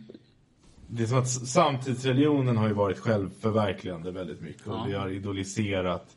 Speciellt om man, speciellt om man när man kommer upp dit så att säga som konstnär inte har ideologi att luta sig mot.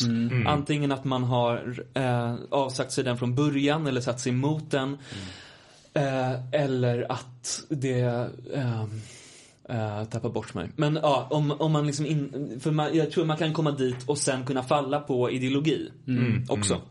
Men jag tror Kanye West och Bob Dylan är två personer som inte kunde göra det. Nej, just det. Det funkar för typ en person som Springsteen, som alltid har varit liksom fackföreningsvänster. Man kan fortsätta vara det. Ja, exakt. Men är det inte, och det är där jag tror att de skiljer sig åt, alltså Dylan och Kanye, att när Kanye experimenterar med att tro att han är Gud, då går han lite tillbaka. Alltså visst, han säger det här, jag är inte Guds bästa barn, men han är en kristen konstnär från början. Alltså vi läste Jesus Walks, det är första plattan. Han kommer från det hållet. Så det han gör är lite grann att falla tillbaka på. Just det. Sen så tror jag, och jag ska inte svära för det här, jag tror att han är mer medborgarrättsrörelse i uppfostran än kristen.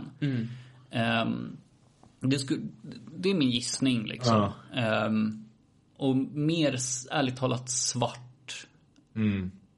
Alltså afroamerikan än kristen. Att han har mer en sån. De två sakerna har ju gått lite hand i hand för vissa delar av medborgarrättsrörelsen historiskt också, kan man ju säga liksom. Absolut, men jag tror att det, i alla fall i hans uppfostran, alltså det är bara det att, alltså han är ju liksom medelklass ändå, får man säga. Det är inte ghetto. på Kanye West. Det får vi vara tydliga med. Det är Dylan också. Han är också medelklass väl, får man säga. Ja, det får man också säga. Jag menar i hans fall är det mindre konstigt, men Kanye West ändå flörtar Still addicted to them hood rats och sånt där. Alltså att han pratar ändå lite liksom utifrån ett gettoperspektiv. I någon utsträckning så gör han det som att alla svarta är global underklass, vilket han kanske har rätt i. Men jag tänker också, och det har vi inte riktigt varit inne på med Kanye än. Men det hände ju någonting annat 2008. Okej. I samband med att hans mamma dör. Obama blir president. Just det. Obama och Kanye kommer från samma stad. Det finns ju ingen som pratar om Chi-town så mycket som Kanye West liksom. Och han gör paralleller mellan sig och presidenten. Tänk att när han börjar göra det runt 2008 så inser han vad han håller på att göra. Det vill säga gå in mer i det här medborgarrättstänket, att han är svart. 4 år eller 8 år senare så stöder han Trump. Just det. Det vill säga på något sätt, det är hela tiden en konstig liksom, ett konstigt avståndstagande från det ena till förmån för det andra.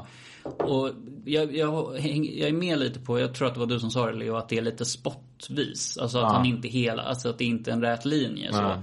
Men det är hela tiden att han tar avstånd från medborgarrättsrörelsen till förmån för kristendomen eller vice versa. Att han säger, jaha, okej, gud, höll jag på Obama för att han är från samma stad och svart. Fan, då måste jag ta avstånd från det, för det är ju inte jag är ju kristen. Och sen så kommer han in i någon så här maga skit och bara, nej, är det här kristendomen gör med mig? Jag kanske ska gå tillbaka till att bli Black Israelite. Det är säkert jättebra så här. Judarna är problem. Alltså, hänger ni med på lite vad jag menar? Ja, visst. Jag tycker att en skillnad mellan dem där också är att jag tror att det Karin säger stämmer, att liksom meningssökandet är centralt, och det är liksom, det är väldigt lätt att när du når den här toppen av allt som är eftersträvansvärt i vår kultur, inte allt, men något som har sett som väldigt en gudaupphöjd status, det vill säga att förverkliga sig själv, lyckas liksom. När man når det så är det så blir livet väldigt fattigt, för att allt ens liksom, vad ska man säga, individualistiska religion har att erbjuda har man fått, och man är fortfarande inte i paradiset. Men det var intressant också det här med att ha en ideologi med sig. Jag tror att ett skäl till att Dylan inte är så kristen i början och kommer till det, medan Kanye har det med sig från första början i relation till medborgarrättsrörelsen, är att Dylan slår igenom när den rörelsen är på sin absoluta peak. Det finns en sån enorm potens och liksom energi och rättspatos i den här rörelsen, att om du lever på 60-talet i USA, du behöver inte riktigt vara kristen. Många är det ändå. Martin Luther King, alltså medborgarrättskämparna är väldigt stor utsträckning kristen. Men om du är en ung person som inte har kristendomen nödvändigtvis med dig, så du behöver liksom inte addera Jesus för att få mening, kamp och liksom rättvisa. Medan Kanye växer upp liksom efter rörelsen. Och sen får du liksom Obama, som är på något sätt skulle kunna ses som en seger för medborgarrättsrörelsen, en sen seger, men också en slags urlakning. För då får vi en svart president som bombar i Mellanöstern, och vi har fortfarande fattiga svarta och polisvåld. Och visst. Det blev inte bra på 8 år. Nej, och för honom så kanske det finns redan från början av hans liv en känsla av att det är min mamma och Dylans generation, om man nu... Det är roligt att tänka om de någonsin tänker på varandra. men det är du Donda och Dylan? Nej, Dylan och Kanye. Men det är Donda och Dylans generation har hållit på med har inte riktigt funkat. Det har inte riktigt gett det som det har varit utlovat. Det tror jag Kanye har med sig hela sitt liv. Och det finns säkert en rad besvikelser därav Obama tror jag är en stor besvikelse för Kanye.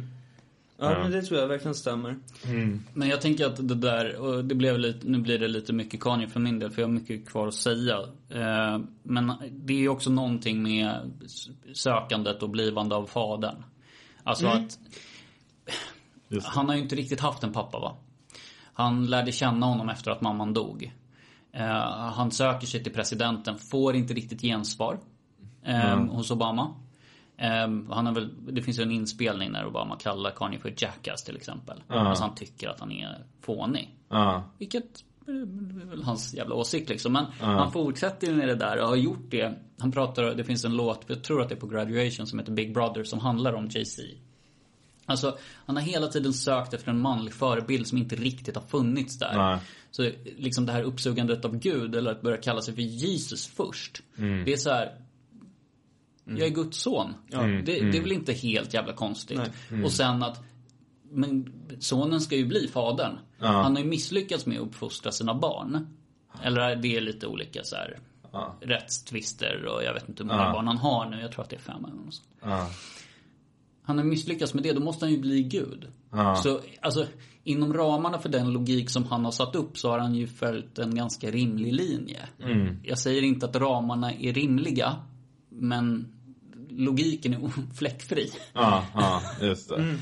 Ja, visst. Det är sant. Hur är Dylans relation till sina föräldrar? Vet jag. De är ganska frånvarande i hans, så att säga. Alltså jag har ju läst hans Chronicles. Nu var det väldigt länge sedan, så jag säkert missminner mig säkert. Men den enda äldre släkting jag minns att han nämner är sin farmor. Och då säger han att det är ett citat från henne som är Dylans. Han påstår att det är här hans liksom livsnovis. Vilket är: always be nice to people because they're all fighting a hard battle. Och den är väldigt rolig för att Dylan inte alltid varit nice to people, såklart liksom. Men det är så här, det är ett ganska fint citat. Men det är också på något sätt det är också ett citat som har en del liksom, ganska kristen liksom, och på ett sätt judisk. Men för jag tänker generellt att i sökandet av religion, att det är, föräldraskap är så luddigt ord, men vi pratar ändå om någon slags förebild. En vis äldre. Och om man då konstant, jag tänker inte uttala mig om Dylan där, men i Kanyes fall i alla fall, så tror jag inte att steget är liksom jättelångt från att ha vuxit upp utan pappa blivit besviken på lite olika människor runt omkring och sen söker sig till Gud. Alltså, det måste väl vara genomgående för flera, inte bara konstnärer utan helt jävla vanliga människor. Liksom. Nej, det är en väldigt vanlig väg till religionen. Om vi ska sluta med en framtidsspaning. Dylans karriär kanske sjunger på sista refrängen av rent fysiska skäl. Liksom, så här, han har säkert några plattor till att ge, men den är liksom, han är gammal nu. Kanye har... Innan vi går in på det får jag bara göra en liten avrundning med liksom ny teologi, eller sättet som man har fått in människor som tidigare har varit rätt, liksom, inte kanske alltid motståndare till religion, men ett sätt som religionen har ätit sig in, det är ju genom Minnesota-modellen, alltså 12-stegsprogram. Just det. Sluta med droger, alkohol. Och att börja kalla saker för addiction som inte är fysiska beroenden. Kanye har liksom textmässigt, jag tror att jag har tagit upp 2 eller 3 bara under det här avsnittet, exempel på när han beskriver att man är addicted till saker som du faktiskt inte liksom, alltså, materialistiskt fysiskt det kan vara beroende av.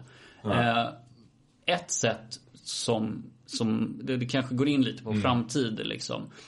Dylan har väl sin liksom droghistorik också, bara utgår jag ifrån. Att det skulle kunna ha varit en sån sak också, att man liksom hittar det här som ett substitut.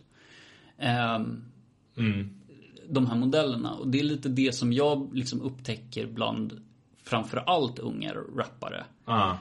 Att de liksom söker sig till de här gemenskaperna.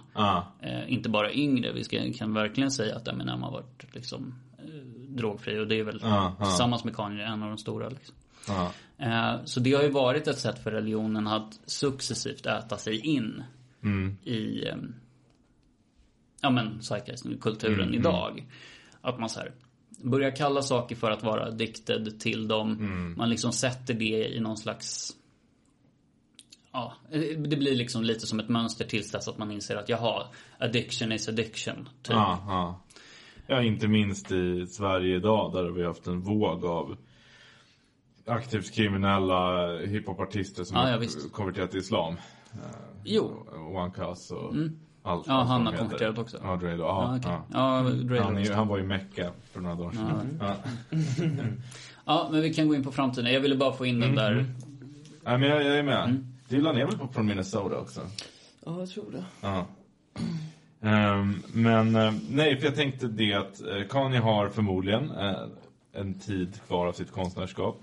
Dylan, som jag ser i alla fall, övergick ju till att bli mer reflekterande i sin musik. Eller sina texter och sådär efter de kristna skivorna. Och det är liksom på det enda sättet som jag nästan ser det som Kanye kan inte bli mer extrem. Han har liksom nått piken där. Kommer vi få se en äldre visare Kanye efter det här? Ja, jag väntade lite om du tänkte det såg ut som att du var på väg in i någonting. Men jag kanske ska börja. Så här. Det viktiga för mig kanske, men eller liksom för konstnärskap är att han inte dör. Ja. Dels för att jag tror att han har mer i sig. Jag tror faktiskt det. Han är en person i ständig utveckling. Han har musiken att falla tillbaka på rent konstnärsmässigt. Så det tror jag han skulle kunna släppa plattor i åtminstone 20 år till. Sen så finns det en sån där sanning som liksom verkligen, jag tycker att den stämmer till 100%. Och det är att svarta män över 60 alltid som har varit stora, alltid får lov att bli visa. Just det. Och det är liksom, Morgan Freeman är väl supertydligt exempel. Men ett ännu bättre exempel tycker jag, det är Mike Tyson. Som nu på senare tid, han är nog över 60 nu, det borde han vara. Som liksom fått tillåta sitta och prata känslor och säga livsvisdomar. Alltså samma person som bet örat av Evander Holyfield, dömd för våldtäkt, hans dotter typ dog under ett rus på något sätt. En liten 4-årig dotter som på något sätt så dog hon som Hasse Alfredsons son. Jag fattade inte riktigt det där. Att han hade inte koll. Jag menar bara att Kanye skulle kunna kommer om han lever i, han är väl 45 nu säger vi, 15 år till, absolut. Just det. Han har ju alltså, säga vad man vill om de hardship han har gått igenom hardship, och om han överlever allt det här, rider ur stormen och liksom fortsätter producera lite grann förhoppningsvis, tveklöst. Ja, jag tror absolut det kommer komma mer musik av honom. Det är svårt att tro. Jag tror inte att han skulle kunna sluta. Nej, han är inte heller på liksom en hög platå där han kan stanna, känns det som. Nej. Och i likhet med Dylan så kanske han behöver sin Neverending Tour på något. Eller liksom vad är det? För att han är ju, hans familjeliv är ju trasigt liksom, och har alltid varit. Och han har, får man väl säga, ur alla liksom samhällsnormsmässiga perspektiv misslyckats med att ha en stabila relationer, vara en stabil fader, man, allt det där som ju också, som han vill vara, tror jag. Det är väl det som också är mycket av smärtan. Jag tror att det är en stor del av smärtan. Visst. Ja, han är ju inte Lord Byron som tycker om att vara liksom en levnadsglad libertin, utan det är ju därför han också är kristen. Han eftersträvar någon form av det goda livet. Men han vill väl vara uppbygglig, om vi pratar om det. Ja, så, säkert. Det tror jag definitivt. Men att det finns en, alltså så här, vi har inte pratat så mycket om det. Han är ju diagnostiserad bipolär. Sen så, vad som är vad i just hans fall, det ska inte jag uttala mig om. Det har pådrivits av att han har varit med om en massa skit på grund, alltså var börjar det någonstans? Är man bipolär för att man är konstnär, eller gör man konst för att man är bipolär? Typ. Men jag tänker bara att kan man stabilisera honom tillräckligt mycket för att leva 15 år till, så tror jag att jättemånga kommer kunna se honom, unga människor kunna verkligen se upp till honom. Det tror jag, och då skulle han hamna på den här platsen innan livet tar slut liksom, att få vara På något sätt skulle man bli... Nestor. Man skulle nästan unna honom det. Jag skulle absolut göra det. Även om man har gjort en del skit, så på något sätt. Men liksom nu är vi lite tillbaka där vi började, men kanske blir ett sätt att knyta ihop de här timmarna. Alltså visst, han har gjort en del skit. Frågan är om han någonsin har mördat någon. Frågan är om han har begått några sexualbrott. Vet vi det? Det är ingenting som jag tror knappt att han är dömd för några brott. Nej. Han har gjort jävligt mycket saker som är normbrytande på ett helt vansinnigt sätt. Men frågan är om han har brutit mot lagen riktigt. Nej, alltså förmodligen droger, men liksom mer än minor offenses. Nej, Jag tror inte att han har någon felony så. Nej. Kanske så ung, jag vet inte. Jag vet inte. Nej. Men det är som, återigen, det är liksom, man kanske borde veta det om det var så. Jag tänker det med, eller åtminstone det borde ha kommit ut någonting om att han har någon sån här... Alltså, Tupac, det var ju öppet. Han hade ju liksom varit med i gängvåldtäkter flera gånger. Han levde thug life. Det var hans mission. Just det. Kanye, det är det jag menar också med att han vill vara uppbygglig och normbrytande. Jag känner igen mig jättemycket i det. Han ska hålla sig inom... Det kanske är det som är hans ramar. Just det. Lagen. Juridiska lagen. Fan vad sjukt om vi... Uppenbarligen inte då, eftersom men han kan tumma på vissa normbrottslagar, alltså droger då kanske till exempel, eller fortkörning eller vad det nu skulle kunna vara för saker. Men det är inte så här, han har inte kört på någon när han var packad. Nej. Men båda två kämpar inom också Bibelns ramar. Det vill säga mellan det uppbyggliga eller liksom det lagiska som är Gamla testamentet, om vi nu krasst teologer får liksom kan invända hur mycket de vill, men krasst Gamla testamentet, det lagiska, ordning, liksom hierarkier och så vidare, och det upproriska, kompromisslösa som är evangeliet, och med vilka som ju utgör kristendomen och det kristna arvet, och allt från att börja använda elgitarr till den väckelsekristna perioden, och från att rappa om Jesus 2004 när det är töntigt till att prata om Hitler i år, så är det liksom någonting,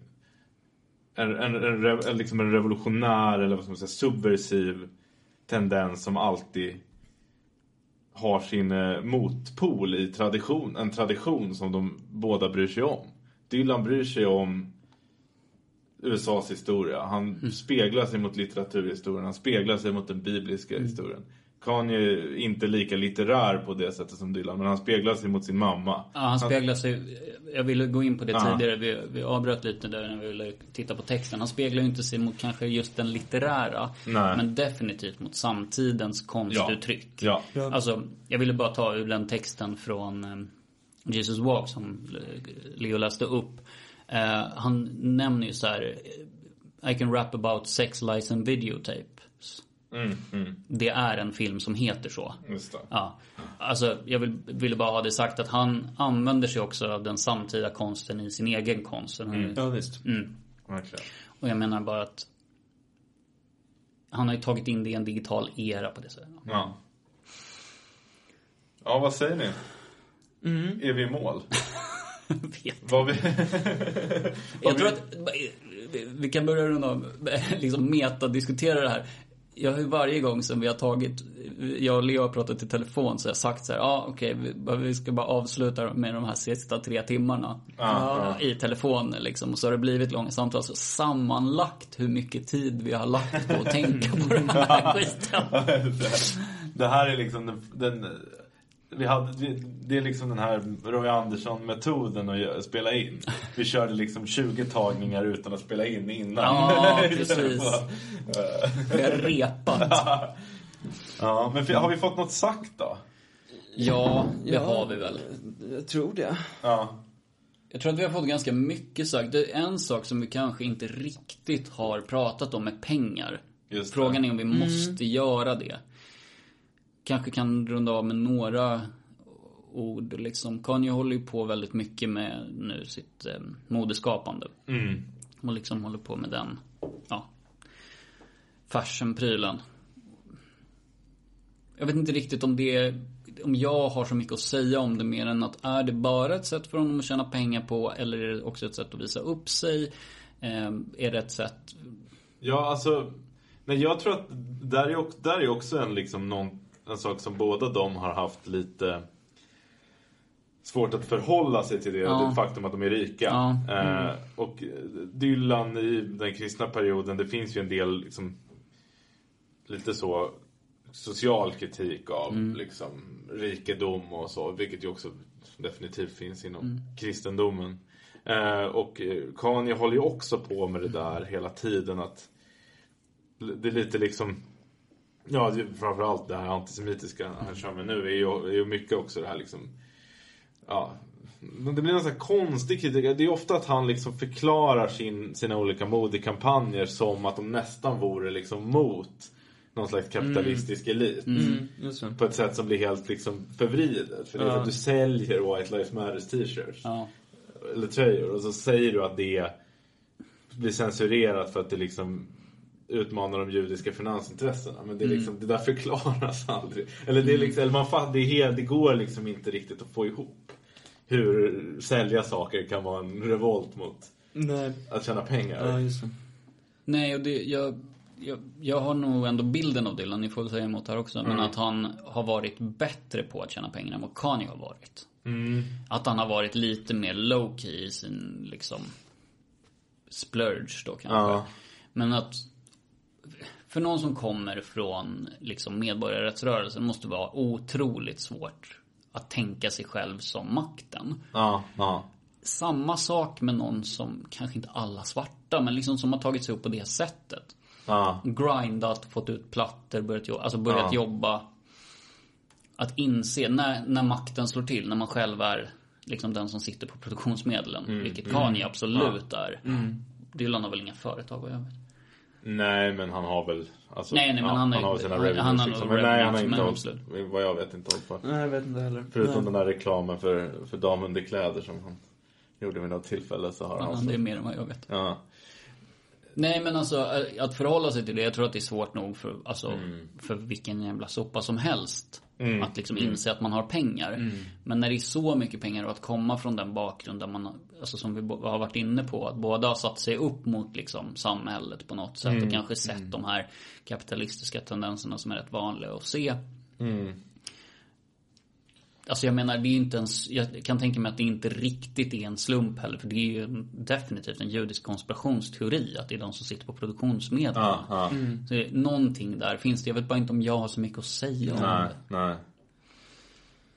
Nej, kanske projicerar han saker som man hatar hos sig själv på världsionismen liksom.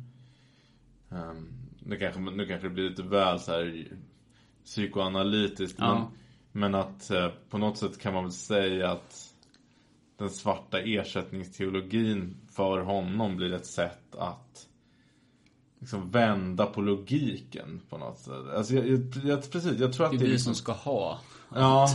Det blir så svårt för honom på något sätt. För Dylan har nog kunnat hantera det ganska bra genom att han ger ju fortfarande skenet av att han lever ett simpelt liv. Inte att han är fattig, men det är alltid så här, jag bor på min ranch och liksom spelar musik på min jukebox och liksom det, alltså, och det där typ köper alla lite. Alltså det är liksom det finns ingen bild av att Dylan äger 50 liksom lyxresorter och så här, jag tror inte ens han gör det. Jag vet faktiskt inte vad han gör riktigt med sina pengar.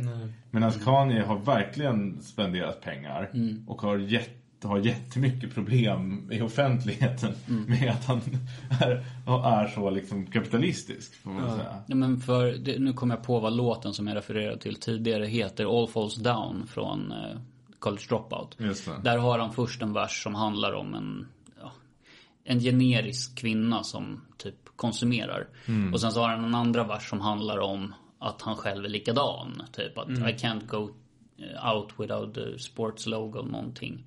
Att han så här hela tiden ska visa upp hur han ser ut, att han pratar om sina klockor och så här, någonting self-confidence liksom. Det är väldigt mycket där konsumtionen ligger till är roten liksom. Just det. Vi gick från Jesus till mammon. Nej, men det går väl, det går väl inte riktigt att vi ska ha någon så här check slutkläm, tänker jag. Nej, det kommer inte gå. Utan jag tänker vi avrundar där.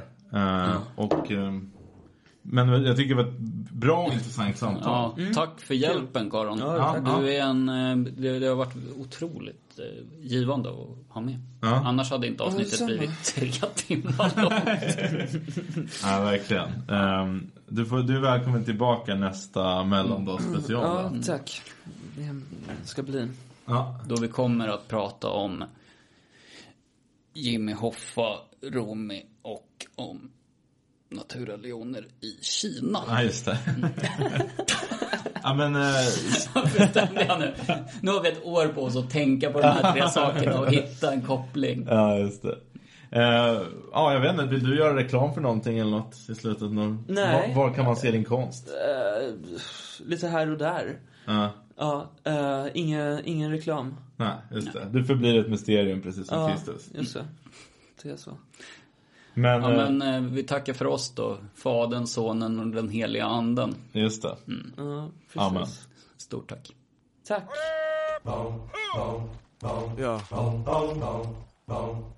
We at war. We at war with terrorism, racism, but most of all, we at war with ourselves. God show me the way because the devil's trying to break me down. You know what the Midwest is? Young and restless. Nigga. Might snatch your necklace. The next thing might jack your Lexus. Somebody tell these who Kanye West is. I walk through the valley of the shadow where death is. Top floor, if you alone and leave you breathless. Try to catch it. It's kinda hard getting choked by the Texas. Yeah, now check the method. They be asking us questions, harass and arrest us. Saying we eat pieces of shit like you for breakfast, huh? Y'all eat pieces of shit? What's the basis? We ain't going nowhere but got suits and cases. A trunk full of coke, rental car from Avis. My mama used to say only Jesus could save us. Well, mama, I know I act the fool, but I'll be gone to November. I got packs to move. I hope God show me the way because the devil's trying to break me down. The only thing that I pray is that my feet don't fail me now. And I don't think there's nothing I could do now to right my wrongs. I wanna talk to God, but I'm afraid cause we ain't spoken so long. God show me the way because the devil's trying to break me down. The only thing that I pray is that my feet don't fail me now. And I don't think there's nothing I can do now to right my wrongs. I wanna talk to God, but I'm afraid cause we ain't spoken so long. So long.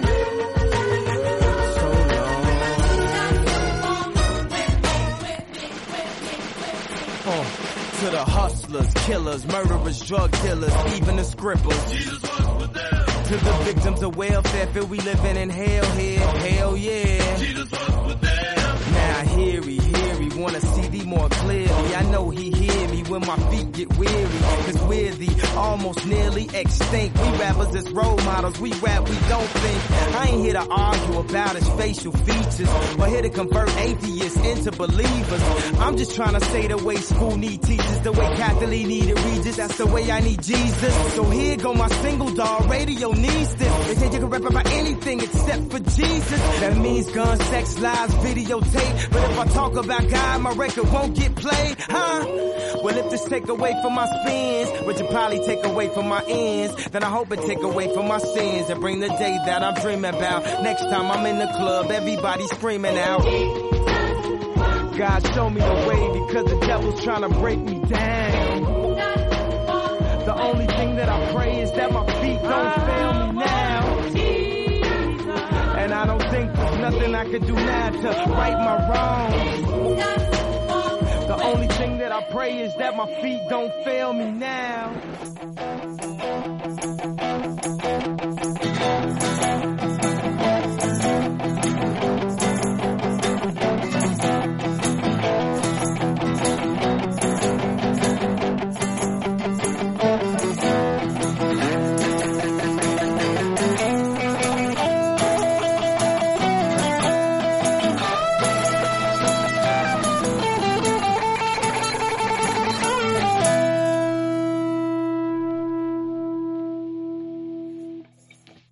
då har vi konstaterat att det här är två konstnärskap enormt präglade av ett kristet abrahamitiskt idéarv. Ska vi avsluta lite med den bredare frågan om varför lever kristendomen? Varför lever Jesus kvar i vår moderna tid när så många ideologier och idéer har dött? Jag var inte beredd på den frågan, kan jag säga. Jävlar vilken stor...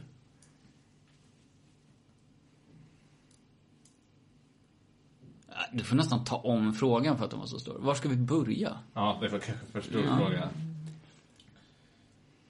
Jag ska formulera om den lite.